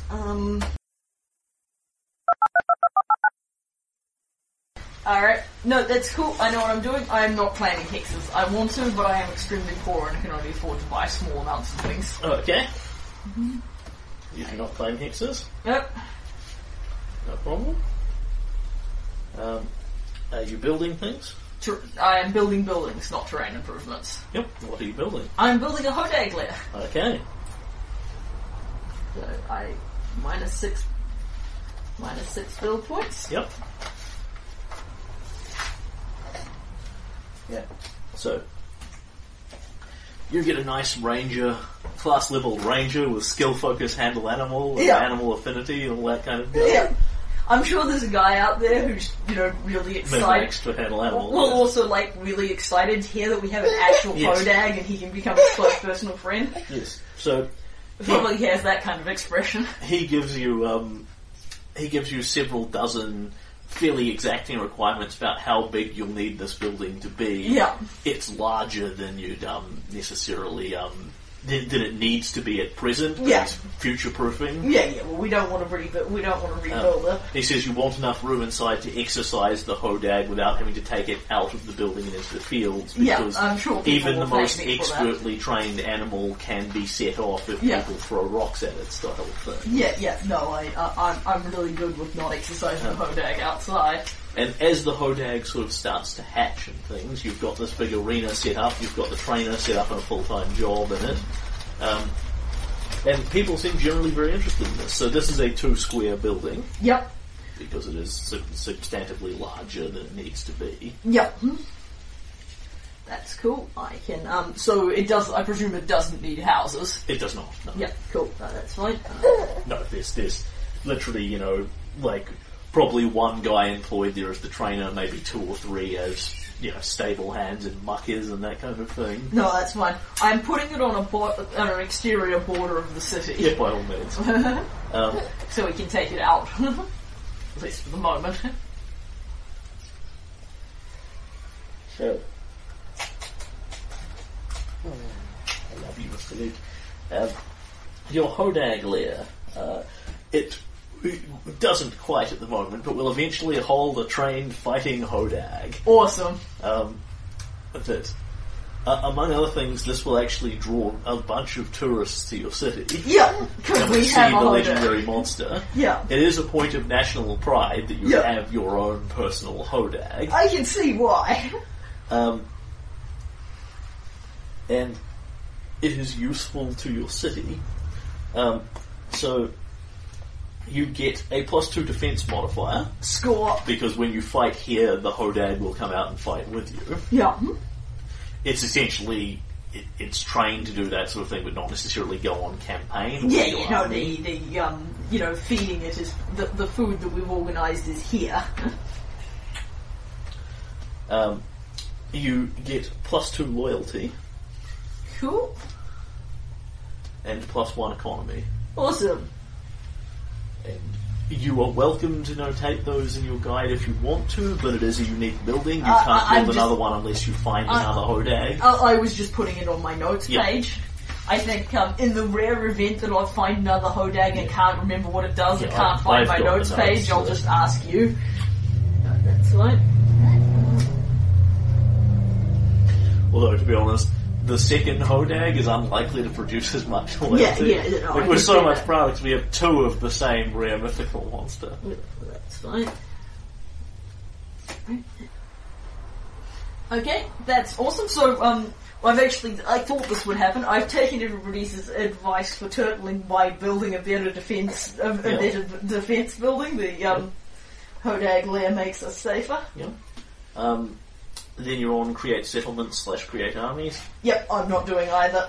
Okay, change your edict levels, your promotions, taxation, etc., etc. I still the concept will certainly be brought up if you want to support an army, raise your taxes. Yeah, no, that's alright. I'll keep it in mind as an emergency measure. Steal money from the kingdom, stick money back in the kingdom, buy magic items. Neither. Collect taxes. Wait, what's buy magic items? You buy the things out of your magic item slots. That's right, you do that at a different time. Yes. Yeah, no, that's cool. Collect taxes. Specifically, there's a step in there called sell items for build points, where you can sell some of your treasure into build points, but it's the exact same thing as sticking money in, more or less. Yeah. Whew, that was poor. Or rather, there's slightly more convoluted rules about whether you can sell the items in your settlement based on its gold values, which are pointless, because if you can sell the treasure somewhere else and turn it into cash, you can turn it into cash and stick the cash in. Yep. Alright, I roll extremely poorly on my economy check. I get a 2. However, I'm not capable of failing my economy check at present, so... Still fail on a 1. Yes, worth bearing in mind. Alright, so 33 divided by 3, isn't it? Is 11. Oh, it's 11, yep, so nice and straightforward. Yeah, it was a good call. Before I got paid, it dropped down to 1 build point in the treasury, hence the not spending all of it, but now it's a 15, which, if not super healthy, is at least adequate. And then event step. Yes. what happens? Can you roll me a stability check? Since you're putting your dice away, are we stopping? No, I'm just doing sweetie. Fair enough, but pretty. Mm-hmm. I make it. Okay. So, things happen. Dun, dun, dun, dun.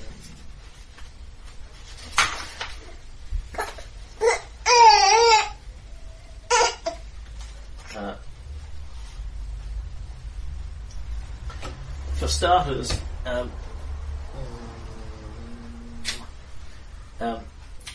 the temple of well, not the temple, the temple of the elk that's there. You haven't built the temple over yet, but breaks out in this beautiful bloom over the month of quite rare and beautiful wildflowers, spreading all the way across the stone, turning it from a stone monument into a wildflower covered one. Awesome. This is taken as a sign of Aristil's blessing, which both Jod and Goody Niska claim respectively the credit for. Yeah. And your citizens are filled with joy and work hard and all that sort of thing. Awesome. This is a bonus of +4 bonus on stability checks until your next turn is finished. Okay.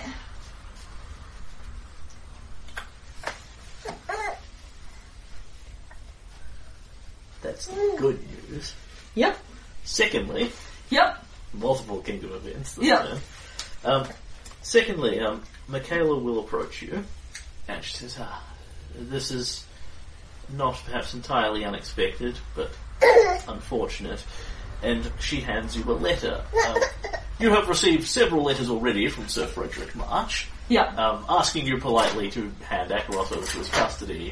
He's offered several different working solutions. You've more or less told him to screw off multiple times. But very politely. And at this point, you have received a letter from the Church of Aristil, formerly, like one of their very high deacons up in Brevoort, stating that they have heard of Sir March's case and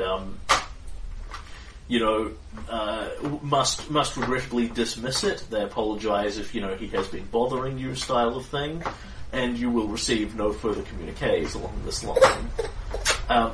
So almost simultaneously to this, you get another letter from the High Lords of Brevoy. The Church of Aristil one says the Church of Aristil essentially disapproves of your decision, but formally accepts it. This is your notification. Simultaneously, you get one from the High Lords of Brevoy, congratulating you on the prospering of your kingdom, the fine work you have been doing, etc., etc. They are very proud and happy with you. However, owing to internal pressures, the weather, the turn of the economy, and the fact that your kingdom is now ready to stand on its own 2 feet style of thing, your build point that you're receiving from them every month is cut off. Okay! Just like that. Alright. Does that apply to this kingdom turn or next kingdom turn? Okay. Yes, you can. If you've received the build point from it already, you remove it. I shall.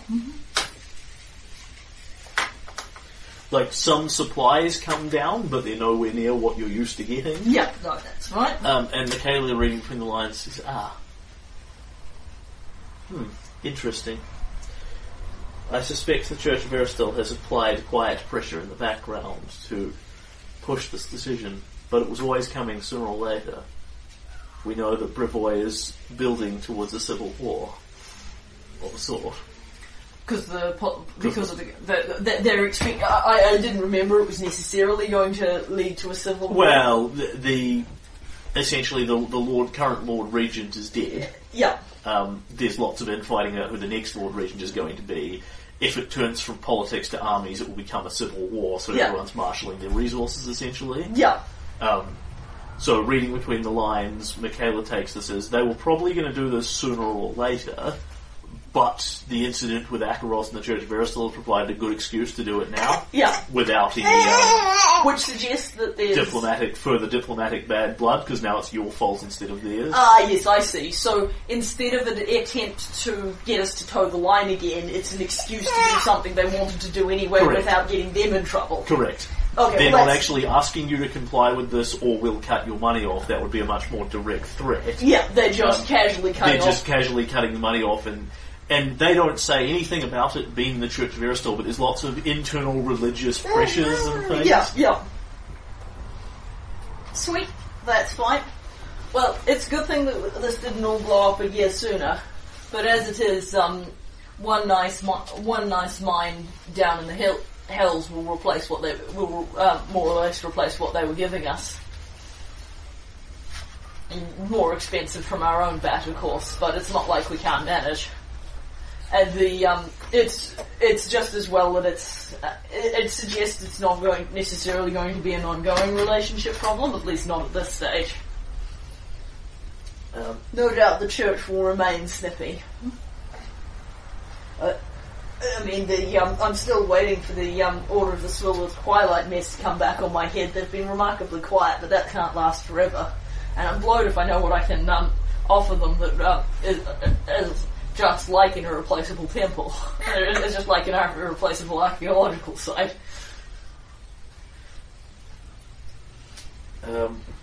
The other one you have... It's actually 4 things happening here. My goodness. Is that archaeological site, the Elven Ruin you have... Yeah. If you so choose to, you can now turn it over to Jerobeth. Yep. As a part of her general agreement with her, you have kept her appraised of it, and Tristan will probably take charge of sending her a letter saying, we found X, Y, Z, and Q in it, it reflects this style of blah, blah, blah. She is interested, and will have it if you are making it available to her. Yep. Our agreement was that she gets a year to survey all archaeological ruins before I can claim them. Yes. And then she gets one of them. Yes. So the first part of this is, are you finished with it? You know, have you sufficiently verified for your own interest that it is clear of monsters, you're not currently going back there to dig it up more, etc., etc., etc. So basically what I'll ask Tristram to convey to her is, on the one hand, yes, I am content for her to do an archaeological survey when she's ready. Yeah. However, in the immediate vicinity of it is an angry troll, are 2 hostile parties who have small armies and not above enslaving humans and elves. She hears that, understands that, will take her chances. Okay. If she's on board to take the risk, she's welcome to begin surveying it. And if she wishes to select that as the hex that she's claiming, she's welcome to notify me of that. Yep. It notified me of her interest at any time, at which point she'll discuss it, but she may want to hold off and see what else I find. Lady Jerobeth herself is not necessarily coming down at this stage, but she's sending a team down to start excavations on it. Yeah. So, of course she says, it's fine, they'll take their chances. It's not like I'm doing it. Yeah. I'm paying them. It's all good. On the other hand, because all the other, as the Order of the Silver Twilight pointed out, it's not like all the other architectural sites are completely free of trolls, monsters, and heavily armoured traps. Mm-hmm. Archaeologists in the D&D universe have to be kind of badass. I mean, at least they know that there's trolls and lizard folk in the area. And the last event for the turn... Yep. Is there is a rapping on your door in late evening, sort of 5 o'clock-ish kind of early evening rather. And when you open it up, because you still have no castle security or anything, people just come to your house and knock on the doors. Yeah. Castles are expensive. Oleg is standing there. Oh, yep.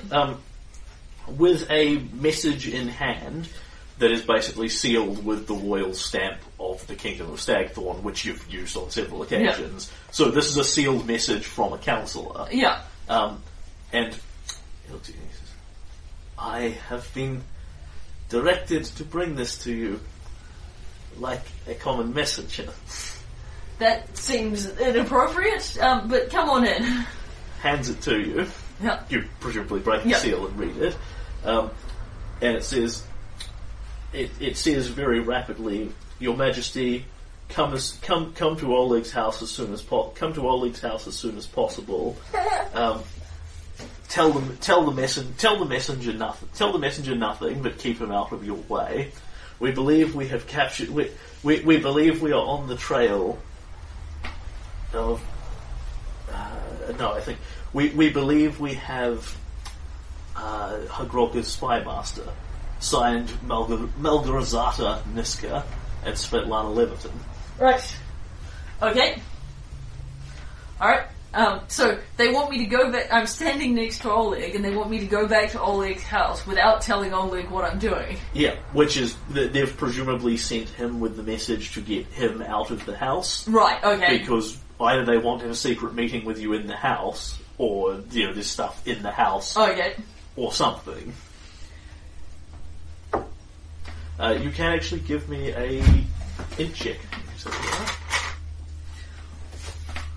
What conclusions do you draw from this? 23. Okay, so there are three obvious conclusions that would come to mind for why they do this. One, they want to have a secret meeting with you in the house and they're getting Oleg out of the way. Yeah. But they could presumably come to your house for that. Yeah, and it seems like, and it doesn't do a great job getting Oleg out of the way, because once he's delivered the message, he's presumably going to go back home. Which now means I have to figure out a way to get rid of him. Two, they want a secret meeting with you, and for whatever reason it needs to be at Oleg's house because they've got evidence or a monster or whatever there. Three, Oleg's involved in this somewhere himself, whether he's actually Hagroka's spy master, or, merely an unwitting pawn, or mind controlled, or something in that neighbourhood, and that's why it needs to go around him. Yeah.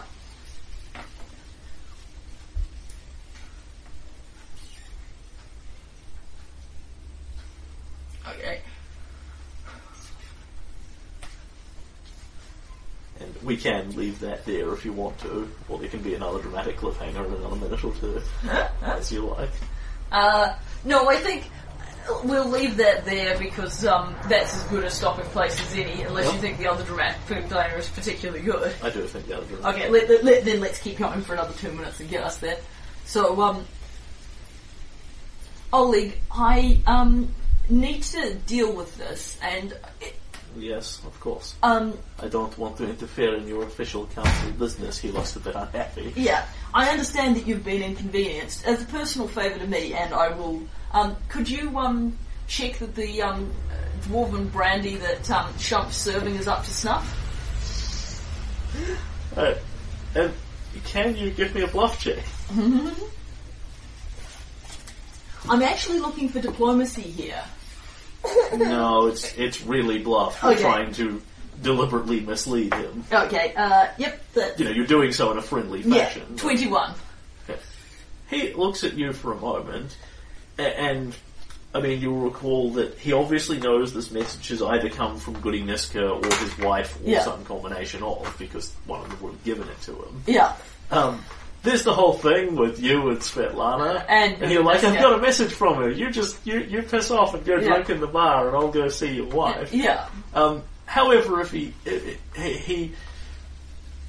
either his greed for the alcohol overwhelms that, or he thinks better of you in the first place, or something in that neighborhood, because he eyes you up for a moment at this, then nods and says, "Yeah, I think that would be a good idea." Yeah. So.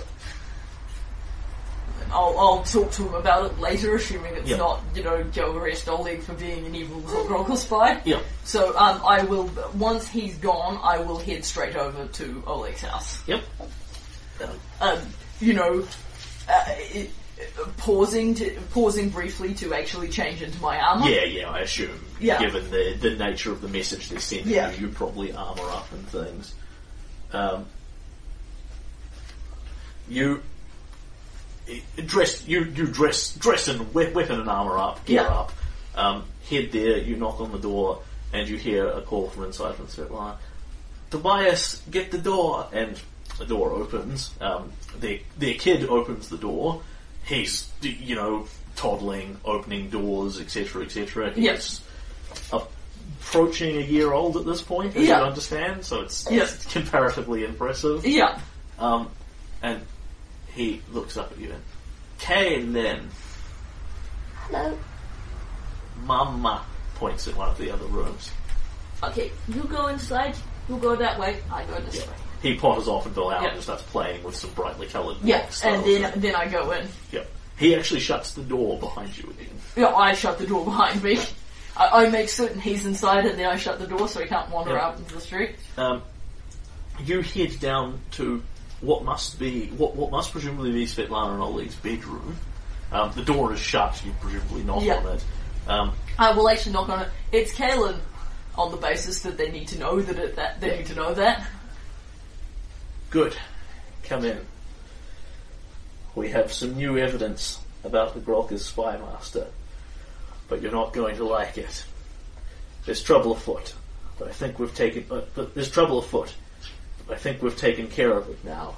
And Goody Niska opens the door, and inside the room you can see Svetlana is in there, Goody Niska is in there, and Perlavish is in there in a cage on the bed. Ooh! Dun dun dun! Oh, I don't approve! I don't want that to be true.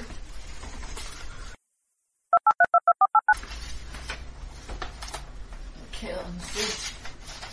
Perlavish? Perlavish sort of shrinks in on himself a little bit, puts his little fairy dragon wings over his eyes, turns slowly blue, and then disappears. Okay, I come down the stairs and take a look at the cage. Does it look like he could have gotten out of it? He's still in there. Svetlana pokes a stick through the cage. It goes into something. Yeah. There's a little elf from in there. Perlavish, don't tell me you were the first AI I counted as a friend. You wouldn't spy for her Grolka, would you? He reappears again. As you discovered the last time you were interacting with him, he's invisibility on, invisibility off at his leisure. So he can't actually get out of the cage. But, you will also recognise the cage that he's in is made of cold iron. I presume so.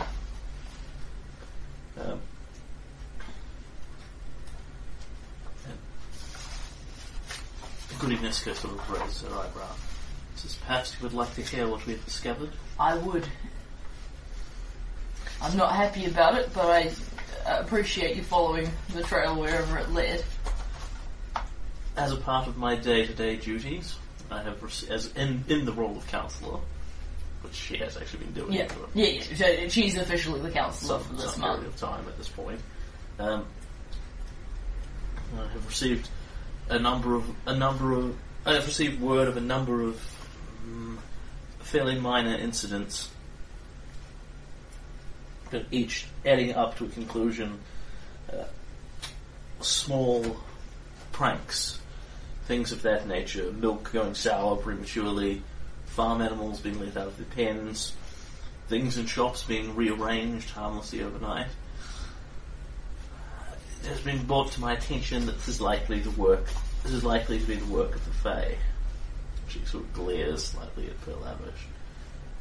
Nothing inherently enormously dangerous to the kingdom unless it was left unchecked. However, says Perlavish, with Svetlana's assistance, I tracked these rumours and incidents back to this fairy dragon. It's lucky we caught him before the townsfolk did. The words about driving out all the monsters for the sake of fair-minded folk. There are some farmers who are very unhappy with this one.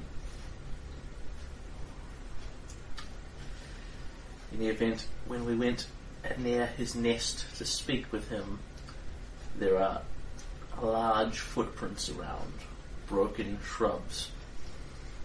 Things that clearly do not belong to a fairy dragon, and this one will not talk. Perlavish hides. And she basically gives you a descriptor of her and Svetlana have investigated this quietly, but basically as a part of her job and as a part of Svetlana's job for this month has very much been find the troll spy style of thing. And they've found Perlavish is doing a bunch of things that are causing unrest within your kingdom. Yeah. And when they went out to his nest to find him, they found troll footprints all around it. Ergo, they have... I guess they've arrested him. Neither really has the power to do so, nonetheless. Yeah. So, Kaelin will crouch down so he can more or less come eye to eye with Perlavish. Now, this sounds like it's relatively serious. This would be a good time to come clean about anything you've been involved in. No. I'm not going to talk to you. Or anyone.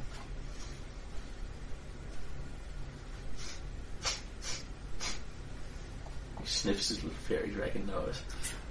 Not even Lord Tristram? Especially not Lord Tristram.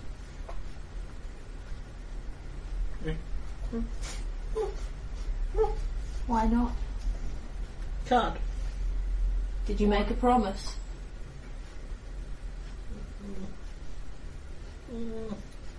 No, not a promise. But can't. Can you tell me why you can't?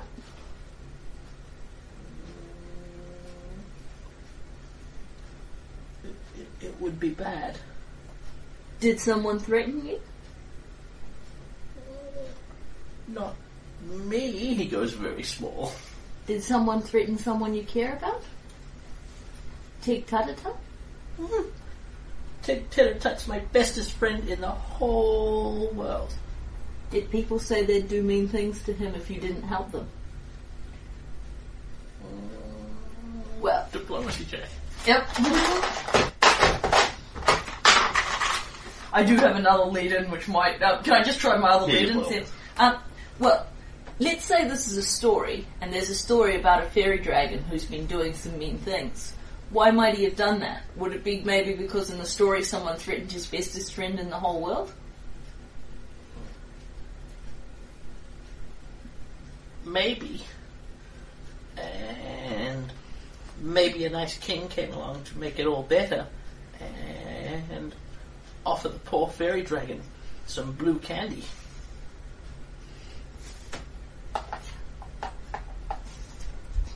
Well, if the king were going to offer the fairy dragon some candy, the fairy dragon would have to tell the king what had been going on. Now you roll. Yep. Mm-hmm. 25. Fortuitously, you just so happen to have some blue candy on you. Yeah. So you sort of pull it out of your pocket and, unwrap it, look at it, yeah, etc., etc.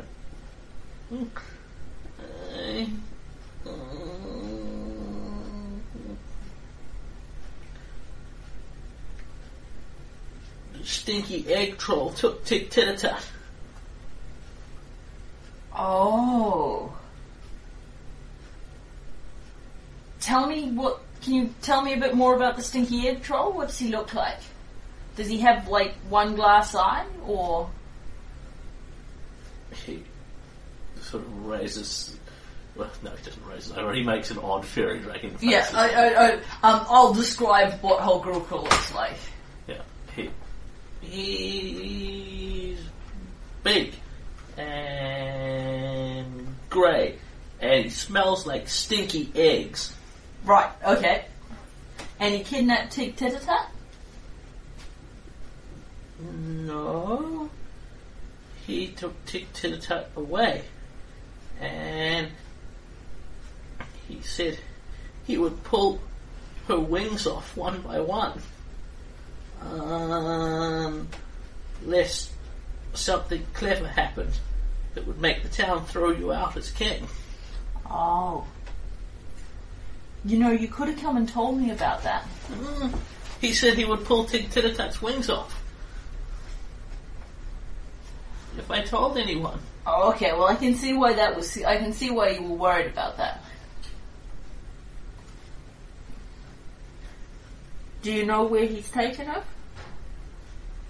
I know you keep your ear out pretty well in your own area. Do you know anything about where he might have gone?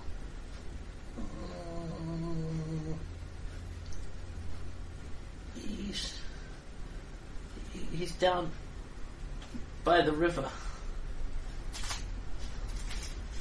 And yes, he can give you directions that actually make sense to you. Yeah. If you pass me your map, I'll show you where. So it's not terribly far outside of Elk's Rest. It is literally just down at basically one of the bays in the Skunk River down here, sort of thing. Yep. Sweet. It doesn't sound compellingly difficult to describe, to find. He basically describes a vague cave down there. He said if I wasn't clever and didn't do it right, he was going to pull Tit-a-Tat's wings off.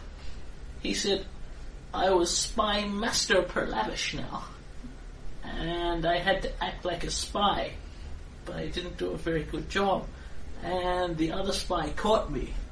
Looks up at Svetlana. And the mean old hag lady, she caught me as well. Looks at Goody Niska. Helen will actually do this. Yeah. Well, the thing is, I understand that you did it because you were scared for your friend, but you did a bad thing for the kingdom, and you're in a certain amount of trouble now. We're going to have to work that. We're going to have to work out something you can do to make it up to the kingdom for the trouble you've caused. But first, we're going to need to rescue Tit-a-Tat. Stinky Egg Troll said that we were monsters, and we had to join the monster kingdom, whether we wanted to or not. Yeah, they said that to the kobolds too. They told the kobolds they had to join. Didn't pull the kobold's wings off. No, but hopefully he hasn't done that to Tit-a-Tat either. What I'm thinking is that I'll go find Bryn. She's pretty sneaky, and the two of us will sneak in and find the cave and find the troll and get Tit-a-Tat back. And he won't see us coming, so he won't pull anybody's wings off. I am supposed to check back in soon and tell him that the farmers are unhappy and that he pauses, sort of screws his eyes, and that rebellion is imminent. Right. Are you supposed to tell him that whether rebellion is imminent or not? I've been telling him that every day every couple of days for the past month. Ah. He nods and smiles. Gotcha. So where are you supposed to be meeting him? At his cave. When? Soon. Tonight? Yeah. They're not exactly keeping precise to the hour times. Essentially what he's telling you is that it's go now or at least potentially alert the guy. He doesn't exactly sound like the sharpest knife in the drawer. Yeah, no, I meant tonight. Yeah, no, I can find Bryn and we can head out now. Do you want to come with us?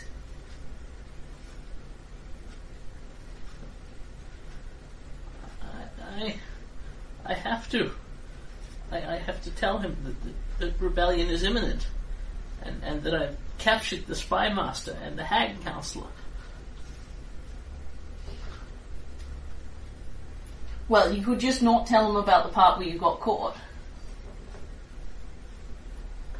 And Goody Niska leans over the cage. You did not catch us.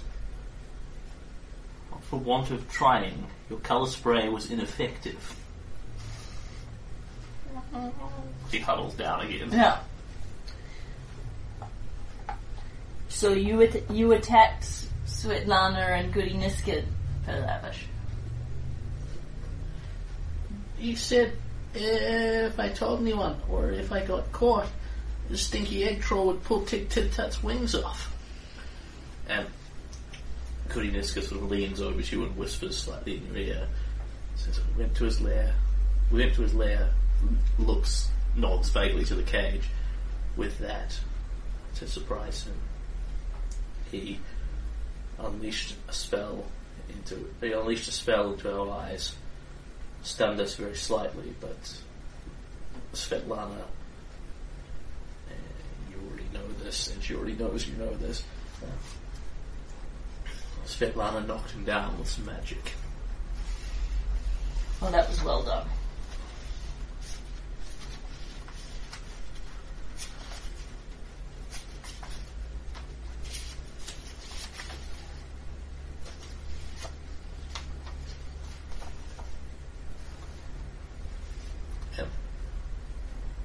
Perlavish sort of looks out the window and says, Look, the moon's coming. I have to be there before the moon comes. Alright. So, you can't take Gudiniska and Svetlana with you. Me and Bryn and you can go right now and rescue Tig Tatatat. But if we're going to do that, you need to trust me. Svetlana sort of speaks like, I am the spy master, am I not? And this is a matter of spies. You want to come? I am not personally saying I will rend the thrall, but this is the job I am supposed to be involved in. Fair enough. And that means you'll need somebody to keep you safe, says Niska, and looks at you. Well, if the two of you are coming, then Perlavish can have captured you both. It will certainly distract the troll while Bryn and I sneak up on him. Perlavish puffs up slightly. Mm-hmm. Somehow.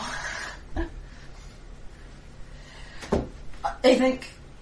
Svetlana, can you send a messenger for Bryn? I think we'd better get moving. We can discuss the details on the way. And Perlavish starts going, she says, yes, and sort of rummages around to pull out a notepad and paper, and Perlavish starts going frantic. We don't have time to go get someone else? No, we have to go. Okay, alright. Then this is us. Okay, then let's go. And, depending on whether you want to steer this or not, left to their own devices, Gudiniska doesn't let Perlavish out of the cage. She just picks the cage up. And No, that's I'm okay with that. Yep. We can talk about letting them go closer to the troll's lair, but... And they go out and grab horses. You're not talking terribly far away here. It's like maybe an hour's ride from the city. Okay, sweet. It's essentially right where the city meets the first corner of the Skunk River style of thing. Yeah. And if you so desire, you can ride out there. Yep. And there is about an hour to discuss your master plan, whatever it might be along the way. Yep, so we can spend some time working out what it is. Alright, now that we're on the move, let's talk how we're gonna do this. And both the ladies can ride, albeit without any particularly graceful seat. Yeah. Are either of them carrying any weapons? Yes, actually, given what they've been out doing. They don't commonly, but they were clearly... Well, they were up to something here. Svetlana is not armoured, which is about what you're expecting. Yeah. She is carrying a short spear. And Gudiniska actually is set up for this.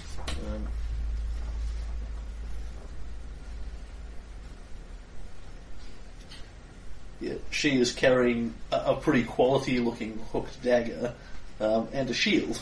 Cool. And she was getting out there to beat Perlavish up, so she actually has some leather armour on. Nice. Albeit with like clothes over the top of it. Stuff. Yeah. Alright. Okay. Svetlana, I know you haven't had that much in the way of training. What kind of spells can you use, and what have you still...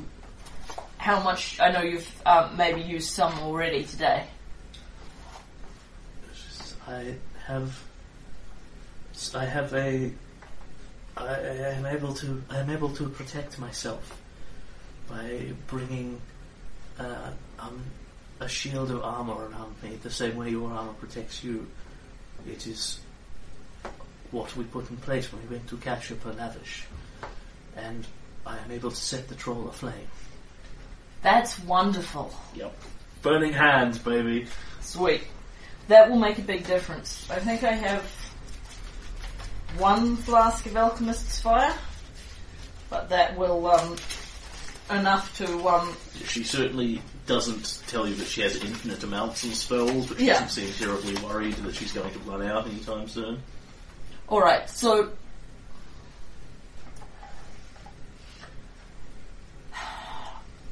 How do we want to do this? I would suggest that we simply reach the cave mouth and hurl fire into it until something screaming comes running out. But he does have he does potentially have a hostage in there. I'm sure the Greg is probably already dead. Is this spell published? It might not be. I think it's worth taking that. It's worth doing our best. She wasn't dead before. Did you see her? Uh-huh.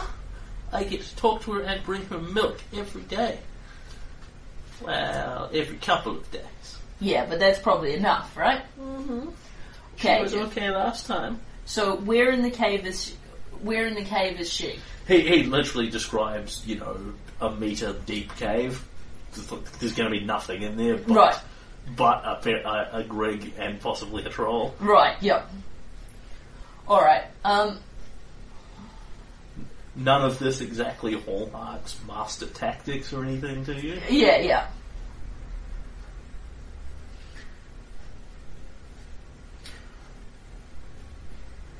Do you have any... Perlavish, could you get into the cage if we were fighting the troll? Could you get into the cage and get to take Tata out?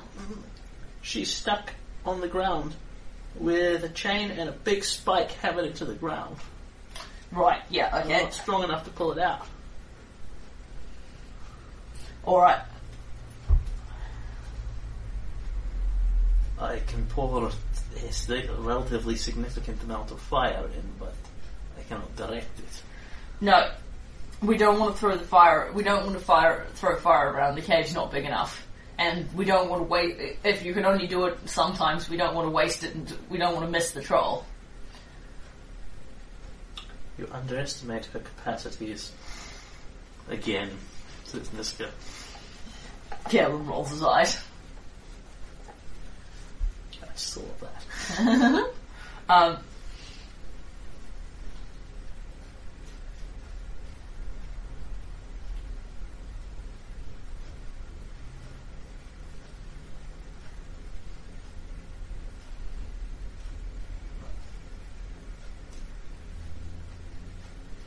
Alright. My thought, Perlavish, you go into the cave alone. You tell the troll that you've got prisoners. That you captured people who were you captured other spy masters who were looking into what you were doing, but that they're a little ways away. You bring him out. You bring him out of the cave, and we'll attack him. So I am like a spy master, a cunning lure to bring the beast to heel. That's the idea. And if we don't fight him in the cave, it'll be safer for Greg to And Niska leans over to the cage. He sort of lifts the cage up to her face again. And if you try and run, or blast colours at me again, I'll do exactly what I told you I would. He goes white. Yeah. Goody Niska and Svetlana are very important people in this kingdom, and it wasn't okay that you attacked them. You're still in quite a bit of trouble. This is the start of getting you out of the trouble. If you do this well, this will be a paying down.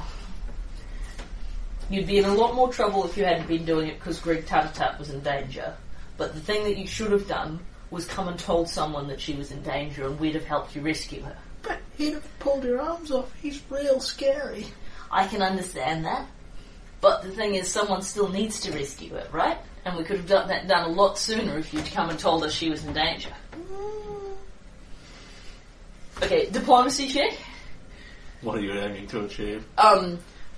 Get across to Perlavish that there was an opportunity here to trust people. You don't need to roll it. Okay, cool. It's more a matter of somebody's intimidated the crap out of him. Yep, that makes sense. Alright. But yes, this would be a real spy mission, and you would need to be brave to do it. So, you roll up to, 5 minutes before you're about to enter the area style thing. Yeah. Gorineska looks at Pelavish, looks at this plan, and sort of shakes her head. Suppose he can hardly be expected to have brought us by horseback, can he? You've no doubt been looking forward to this one for some time. Kalen, would you perhaps tie Svetlana and I out? Mm-hmm.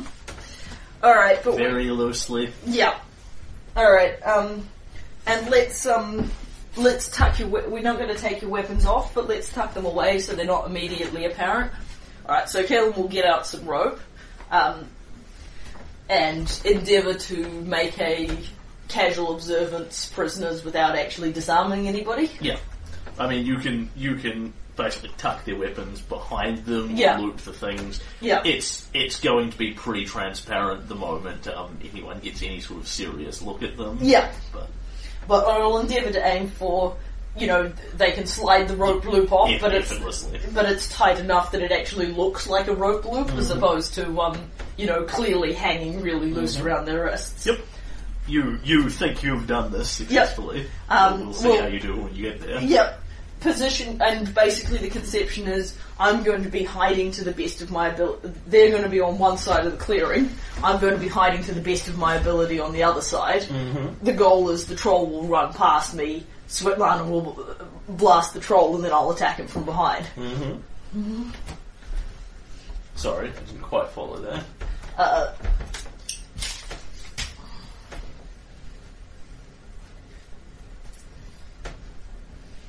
So, Kalen hiding. Yep.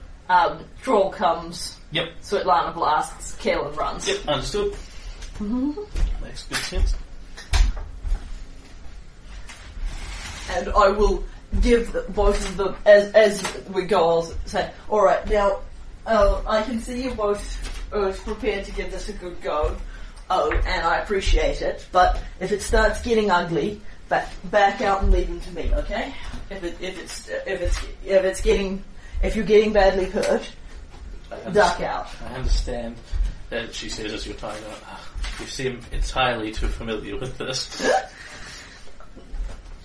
I never killed a troll before, but certainly with someone who can cast fire spells and with several traps and someone who casts fire spells, it could be a lot worse. No, it's the tying woman up thing she's talking about. Yeah. Doesn't exactly come up all the time, but... And you move in, and can you make me a listen check at a difficulty of 5? Yes, I can. I got a mighty 10. Okay, so you're sort of vaguely trying to sneak / moving into position around the side style of thing. When you will hear some very loud voices, like two people more or less yelling at each other at the top of their lungs. Yep. Which I will do somewhat more quietly with sleepy children. The first of which you would recognise very readily as being Tig Titatat. Yeah. With that sort of vaguely Gaelic Irish kind of accent style thing. Another thing, you big smelly brute. You didn't even know how to take a postage all proper. Should have left. You should have been sending notes with letters cut out of other letters. And brush your teeth. Shut up. Shut up. For the love of everything nasty, shut up. Both in Teldane. Yeah. And this argument, continues. Yeah. It sounds like it's been going for some time when you get there. So, it sounds like Tig Titatat's giving the troll shit? Yes. Awesome. Yes, no question. The troll is getting... just going... That's hilarious. Pelavish will basically be let out of the cage, flies up towards the cave mouth and sort of stands at the front of the cave mouth and calls out, "Stinky egg troll, Thugner! Okay, stinky egg troll. I've done great. Is bullion imminent? Yes, rebellion is imminent. And I've captured their spy master and their counselor to hold his more hostages.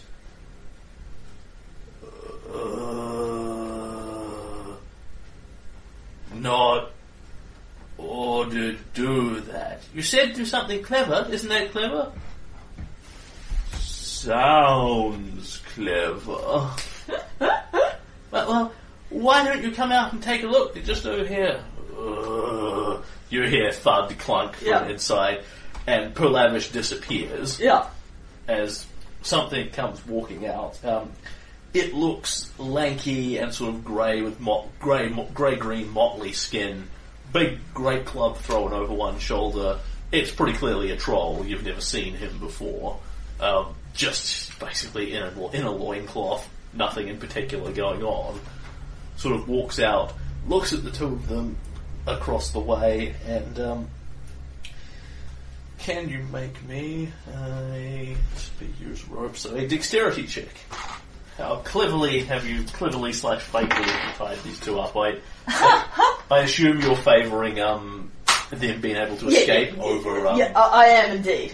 However, I did just roll a nat. I just nat 20 it, so I got a 30, and I don't think I'm sensing that brains are not this guy's forte.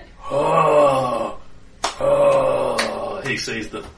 Thugna has caught you. Thugna is best spy master ever. Now Thugmaster will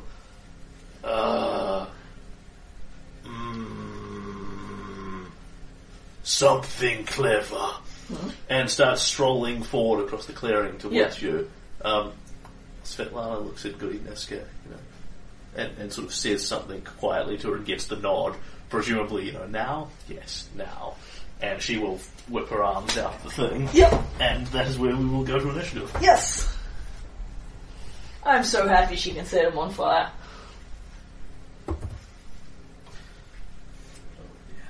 Yeah. Do you want me to make my hide check? In terms of... Yes, that would be good. As we're getting there, you're welcome to make initiative as well. Yep. I'll just do the hide check first. Sweet. So that's a... Oh, right. Hide. Okay, that's an 8. Yep, he doesn't see you.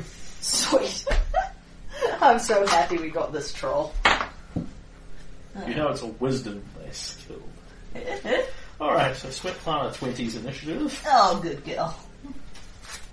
12. And she presumably gets a surprise round. Yeah, pretty much. Okay, so that is Svetlana... I got a 14. You, Niska, troll. He's presumably got a shitload of hit points, and technically the other two are civilians, so it's thoughtful of him to make this as easy as possible. I don't know if Perlavish is planning to contribute in any way. I suspect he's probably not got a lot of troll fighting capacities. If he thought he could take the thing to start with, they wouldn't have a problem. Yeah, well, I mean, he does have a lot more or assistance than he did to begin with. But I suppose if his spells are things like colour spray, the troll's probably a bit hit dice heavy for him. And certainly what he did to me was largely the not being seen in the first place. I need to get the monster number. As the troll is lumbering forward, Svetlana basically pulls her hands out of the loop with pretty much with ease. It's literally just yanks her hands back, the rope falls to the ground. And Niska sort of, nods like to her. She says, throws her hands out, and something flies out from her hands, and erupts into what looks like this screaming, vaguely witch-like, very light on the features, sort of woman's face going, clearly made of fire, that just sweeps over this huge area all around him. Yep. And bowls him up. Yep. He endeavours to duck and cover. And fails grossly. I love people who can't make reflex saves.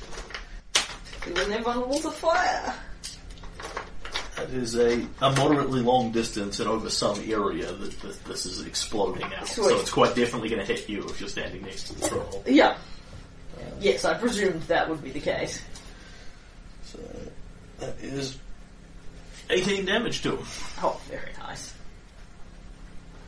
And Thugner, as he presumably is, goes and burns. On the other hand, I imagine we would have discussed this. My goal is for him not to advance forward and smush the caster, which would be the sensible thing to do, so I'm going to get in his face. Yep. And then it is you. Yep. Okay, so I'm going to lunge out of my little bit of brush and charge at him with greatsword raised. Ambushes!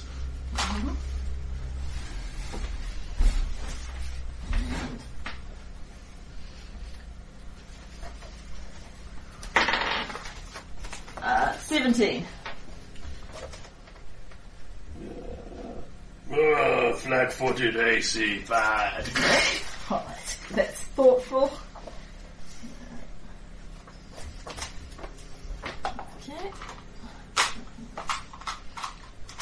Good old greatsword damage. Okay. Meager on the roll. That's another 9. Right. And the blow cleaves into him and chops at him, and where you would expect the flesh to sort of nip over it, it keeps burning instead. Yep. That functionally negates his thing. Goody Niska steps up beside Svetlana, mumbles something in her ear, waves her hands, and casts some sort of spell on Svetlana. Awesome. Of what type? You've got no spellcraft at all. No, it's not trained. So nothing that produces any obvious visual effects. But that's fine. But then I know she's a priestess of Aristal, essentially. Yeah. So hypothetically, cleric levels would be a logical assessment. Yes, certainly. Druids of Aristal aren't uncommon, but nothing else about her suggests that. Yeah. Alright, and then it is Team Troll. No, now it's you guys again. Oh, right, because that's the surprise round. Oh, right. Hang on, Because Witless there didn't see it coming. Yeah, no, I realised that, but I couldn't have moved and... Oh, could I have charge him? Oh, sweet. Which okay. I assumed you were doing. Yeah. You're at penalties to your AC during the surprise round. Yeah, no, that's fine. Okay, cool.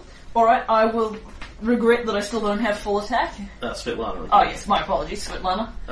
Svetlana sort of looks at you standing next to the thing. Blast him again. She hesitates slightly. Goody Niska sort of roars at her. Foof! Yep. Can you make a reflex save? Yes. I may not be able to make it, but it's all good. The taking the troll down is the most important thing. That's a 12. Yeah, no. Didn't think so. This screaming hag witch's face burning in flame bursts all over you. Yep.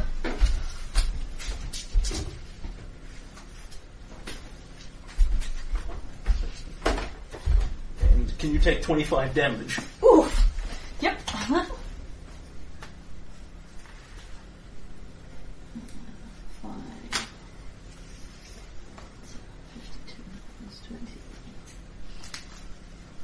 Okay, yeah, that hurt. And Thugner falls down, screaming and burning. Oh, nice. And very rapidly immolates entirely. Okay, sweet. Yeah, he's dead. Yep. He's gone from alive to dead. Okay. Alright, I will cut his head off as a generous act of mercy. Yeah. He doesn't seem to be regenerating from the damage. Yeah, It's all fine. No, it's mostly the he doesn't need to burn. He's clearly burning to death. I'll just speed up the process of it. And Goody Niska sort of looks to you. Is that it? Are there more of them? Better go check. But nice one, Svetlana. Goody Niska was right. You didn't need me. I'm sorry. Are you all right? I'm just fine. You did great. That was exactly what you were supposed to do. It's a lot better than what the troll was going to do to me if he'd gotten the opportunity. And Perlavish appears. We did it! Yeah, good job luring him out. Let's go find Tic-Tac-Tac and check there aren't any more trolls. Okay. And you go inside the cave. It takes you about 3 seconds of looking round to see the deal here. Yeah. There is a very large tent set up in here. Some very basic supplies. And literally pinioned to the floor on a chain, which looks like there's been basically a pin just hammered into the ground, is the little Grig, Tic-Tac-Tac. Cool. Sort of pulling on the chain. At last, there you are. Take your time, why don't you, she says to Philip. Never should have taught you how to speak Kaldane. And Kaelin grins at them both and says to someone, "Hey, I speak Sylvan now. Come on, let's get this thing off you, eh?" And he will go over and sit down and quite carefully have a go at the stake because he can effortlessly outclass this media defence. The key is getting the small, delicate grasshopper thing out of it without hurting her. It has actually really been hammered in by something, obscenely strong. Yeah. But a bit of time, effort, an appropriate tool, and ding, pop. Yeah. Whereas it's pretty obvious that Perlavish, with his 4 strength, is never going to manage this ever. Yeah. And it comes up, and then you sort of reach round and delicately bend and cut and take the rest of the chain off. Yeah. She. Oh, that's better. Wairish. That's better. Oh. Well, that's been a few unpleasant weeks and no mistake. I'm sorry, but we only just heard you were in trouble. She looks at Perlavish. I sincerely hope Perlavish hasn't been doing anything too stupid. He's in a little bit of trouble now. I was trying to help. What did you do? He's been fomenting rebellion. I thought you were just telling him that. Do you think that would have worked? Yes. Yes, I do. Alright. We'll just have a quick check, see if the troll's got anything on him, and then we'll get back to town and sort this out and get Tic-Tac-Tac some food and things. Yep, he has troll pants. Yep. Not many of those left. Sweet. And nothing interesting in the tent, I presume? Nope. Cool. There is slightly more civilized gear than you would expect. Like, there are pots and pans and fishing nets and things in there. Yeah. All troll-sized. Yeah. But nothing remarkably stunning or anything. Yeah. No secret letters that say your master plan is to foment bullion. Yeah. Alright. I'm just going to toss the body off to the side in the bushes. I'm not going to worry about burying him at this stage. No worries. And then, but out of deference to Corwin's sensibility, he'll remain from putting his head on a pike, which would be my initial thing. The only thing you will find that you might not be expecting is in his gear. There's basically keys, presumably to the manacle that was holding her that you've already broken. Right, sweet. Yeah, so I could have done that in the other order, but it wasn't like I didn't know I could take the manacle. Yep. No problem. Yep. Alright, and we will head back to town. Congratulations, you've outsmarted Thug there. Yeah, it was really hard. He's clearly a great intellect among trollkind. Goodiniska sort of looks you up and down. Are you likely to collapse? I have some capacity to heal. No, I'm fine. Let's just get... it was only a bit of fire. Let's just get back to town. I will keep your notable endurance in mind. And I will pat Svetlana. I will give Svetlana a handshake and a little more dramatic. She looks a little surprised, but generally kind of happy. I did not realise I could do that. It was all you. I was just, if I'd known you could take him out with just 2 hits, I wouldn't even bothered getting to melee. I wouldn't even bothered getting into his range. I have been able to call fire before, but it was so strong. Maybe you've been getting stronger. I suppose that must be it. But goodiness, It's not like she's been practicing chucking fireballs at walls. Yeah. Oh well. Maybe practicing that's in order. That's quite the ability you got. Sort of pats on the back and says, "I told you could do it." And you were quite right. I wouldn't have felt good sending the two of you out to battle him without me, but it turns out you didn't need me at all. I have to say, if this is Grolka's spy master, we may have sorely overestimated his capacities. I feel that I can see why he recruited Palavish to do something clever. I think doing something clever himself might have been a bit beyond him. I think Grolka's noted prejudices in his hiring policies might be limiting his options somewhat. No, he wasn't the spy. He wasn't the first spy master of choice. He was very grumpy about it, says Tig to the time. Tell us more, Tig. He says they used to have a little purple kobold, but he ran off and didn't come back. Oh, right. Well, that explains why he was so well informed. Thugner was the replacement, the second best option, if that tells you anything. Yeah. So I'm confused because the little purple kobold was the one that told us about Grolka's spy master, wasn't he? Yeah. But keep in mind that little purple kobold has been living in that tower for some lengthy period of time. Oh, right. Sending information back and forward to Grolka, but presumably in the intervening, Grolka's just gone, yeah, you're still totally the spy master. Replace. Yeah. Right, of course, he's had to replace... Tartuk's functionally unable to fulfill any of his duties because he's enslaved to the Dancing Lady. Yeah, and presumably Grolka, having signed the Dancing Lady on, was more or less stuck with her having enslaved as spy master unless he wanted to hand her a few more of his employees, which presumably his feeling was one complimentary employee was quite enough. Mm-hmm. Presumably, welcome to the Monster Kingdom. Have some of my best people gratis. Well, that makes me feel better about killing Tartuk, and I already felt pretty good about killing Tartuk.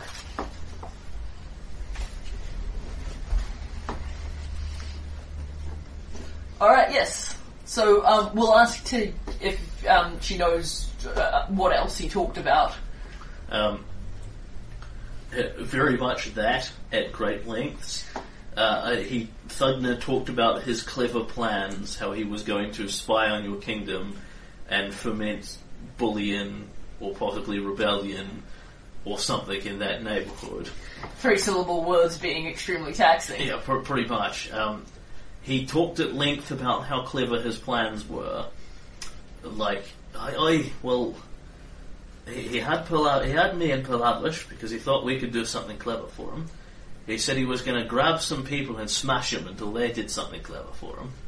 And if anyone tried to stop him, he'd smash it cleverly. Right. Well, I do think it was a smart move on his part to delegate the cleverness. Well, that was my thinking. I don't think he was gonna nail the cleverness all on his own. All right. Yeah, I think it's entirely possible that Svetlana may be a trifle overqualified to outthink the Monster Kingdom spy masters. And a little Grig goes hop onto your arm, hop onto your shoulder, and gives you this tiny, whisper touch kiss on your cheek. Thank you very much for saving me. I'll be sure that everyone I know, everyone I talk to around the kingdom hears about your heroicness and goodliness and general comeliness. You're most welcome. It was absolutely what you're entitled to as a part of the kingdom. I'm just sorry we couldn't come sooner. Well, if you and Palavish can have a little chat about, but basically Palavish, next time, if no one's supposed to see you telling people that your friend's in trouble, why don't you just go invisible and tell us invisibly?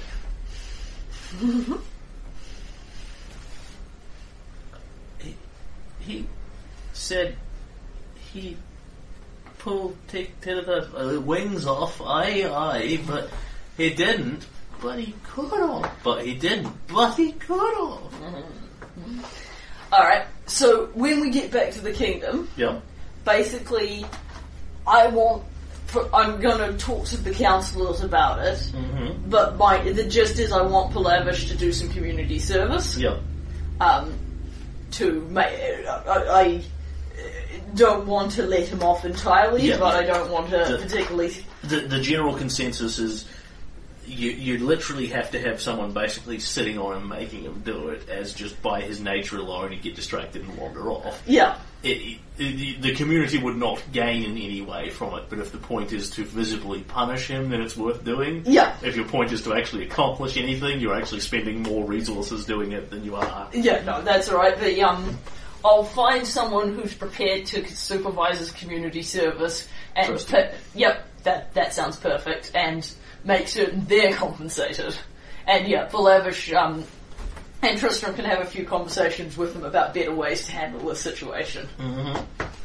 Of course, he might have the patience to make the thing stick, and we'll make certain Tig gets a good meal and generally checked out, although I don't imagine she's pretty tough. She actually has some burn marks on her from the cold iron chain. Yeah. But I'm sure we'll recover from them in time / can be healed on. Yeah, I think we can find her some healing, certainly. Yep. Okay. And we can just advance along to the end of the scene rapidly if you so desire. Yeah, I think that's the... Yep. So the end result of this is Svetlana will come to you a few days later. She says, Oh, hold on, sorry, there was one more thing I wanted to do. She disappears. Yeah, I wanted to talk to her about talking to Oleg about it. Like, I don't necessarily think he should have been let know at the time, but I think it would be nice to tell him what happened after the fact. Yes, but we did not want to risk him. We did not want to risk interrupting or risk word getting back to what we assumed to be Perlavish's unknown master. Had we realised who it was, we might have taken less precaution. No, I think you were very wise to take caution at the time. I think it's important that he understands that with your current job, he's not always going to know what you're doing. But it'd be nice to let him know after the fact when it's not exactly a matter of national security. And, I think he deserves to know his wife killed the troll. Many men would consider that an honour. I do not think he would be terribly happy about it. I would rather not speak of it to him. Well, if you don't want to tell him that part, then maybe just tell him the first part. You don't have to tell him we personally went out and took care of it, you included. She nods. And a couple of days later she'll come back to him and say, apparently you and I are heroes of the Grig, what they call songs on the wind, the rumour mill, we would call it. We have been seen heroically together slaying trolls with flaming swords and other such antics side by side like in the bardic tales. Okay. I have been approached by several of them to tell me they will tell me anything of interest happening in the kingdom. Some of it they have told me is not, but some of it is very useful. Yeah, I think several of our spy masters have struggled with them, but the little Fae do actually pick up a remarkable amount of info. So your magic Fae network expands. Oh, sweet! You gain a +1 stability bonus to your kingdom. Oh yeah, I love doing things for the Fae. They always give me stability, and I want it so bad. Okay, so where do we put the miscellaneous modifiers? That looks like events. Yep, there's +4 to events.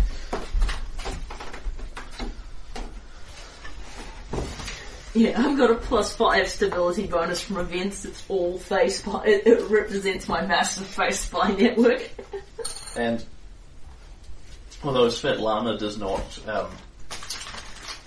go into any further detail reporting this to you, you will be hard pressed to go by the.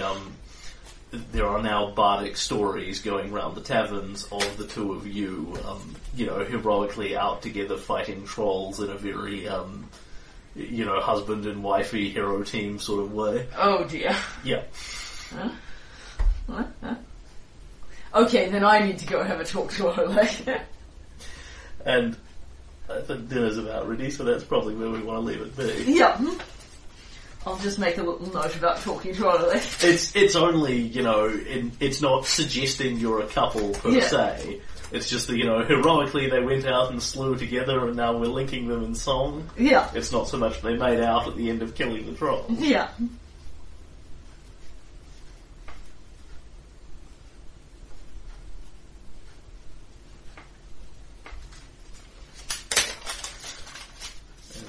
Shall we leave it there? Yep. We shall leave it there.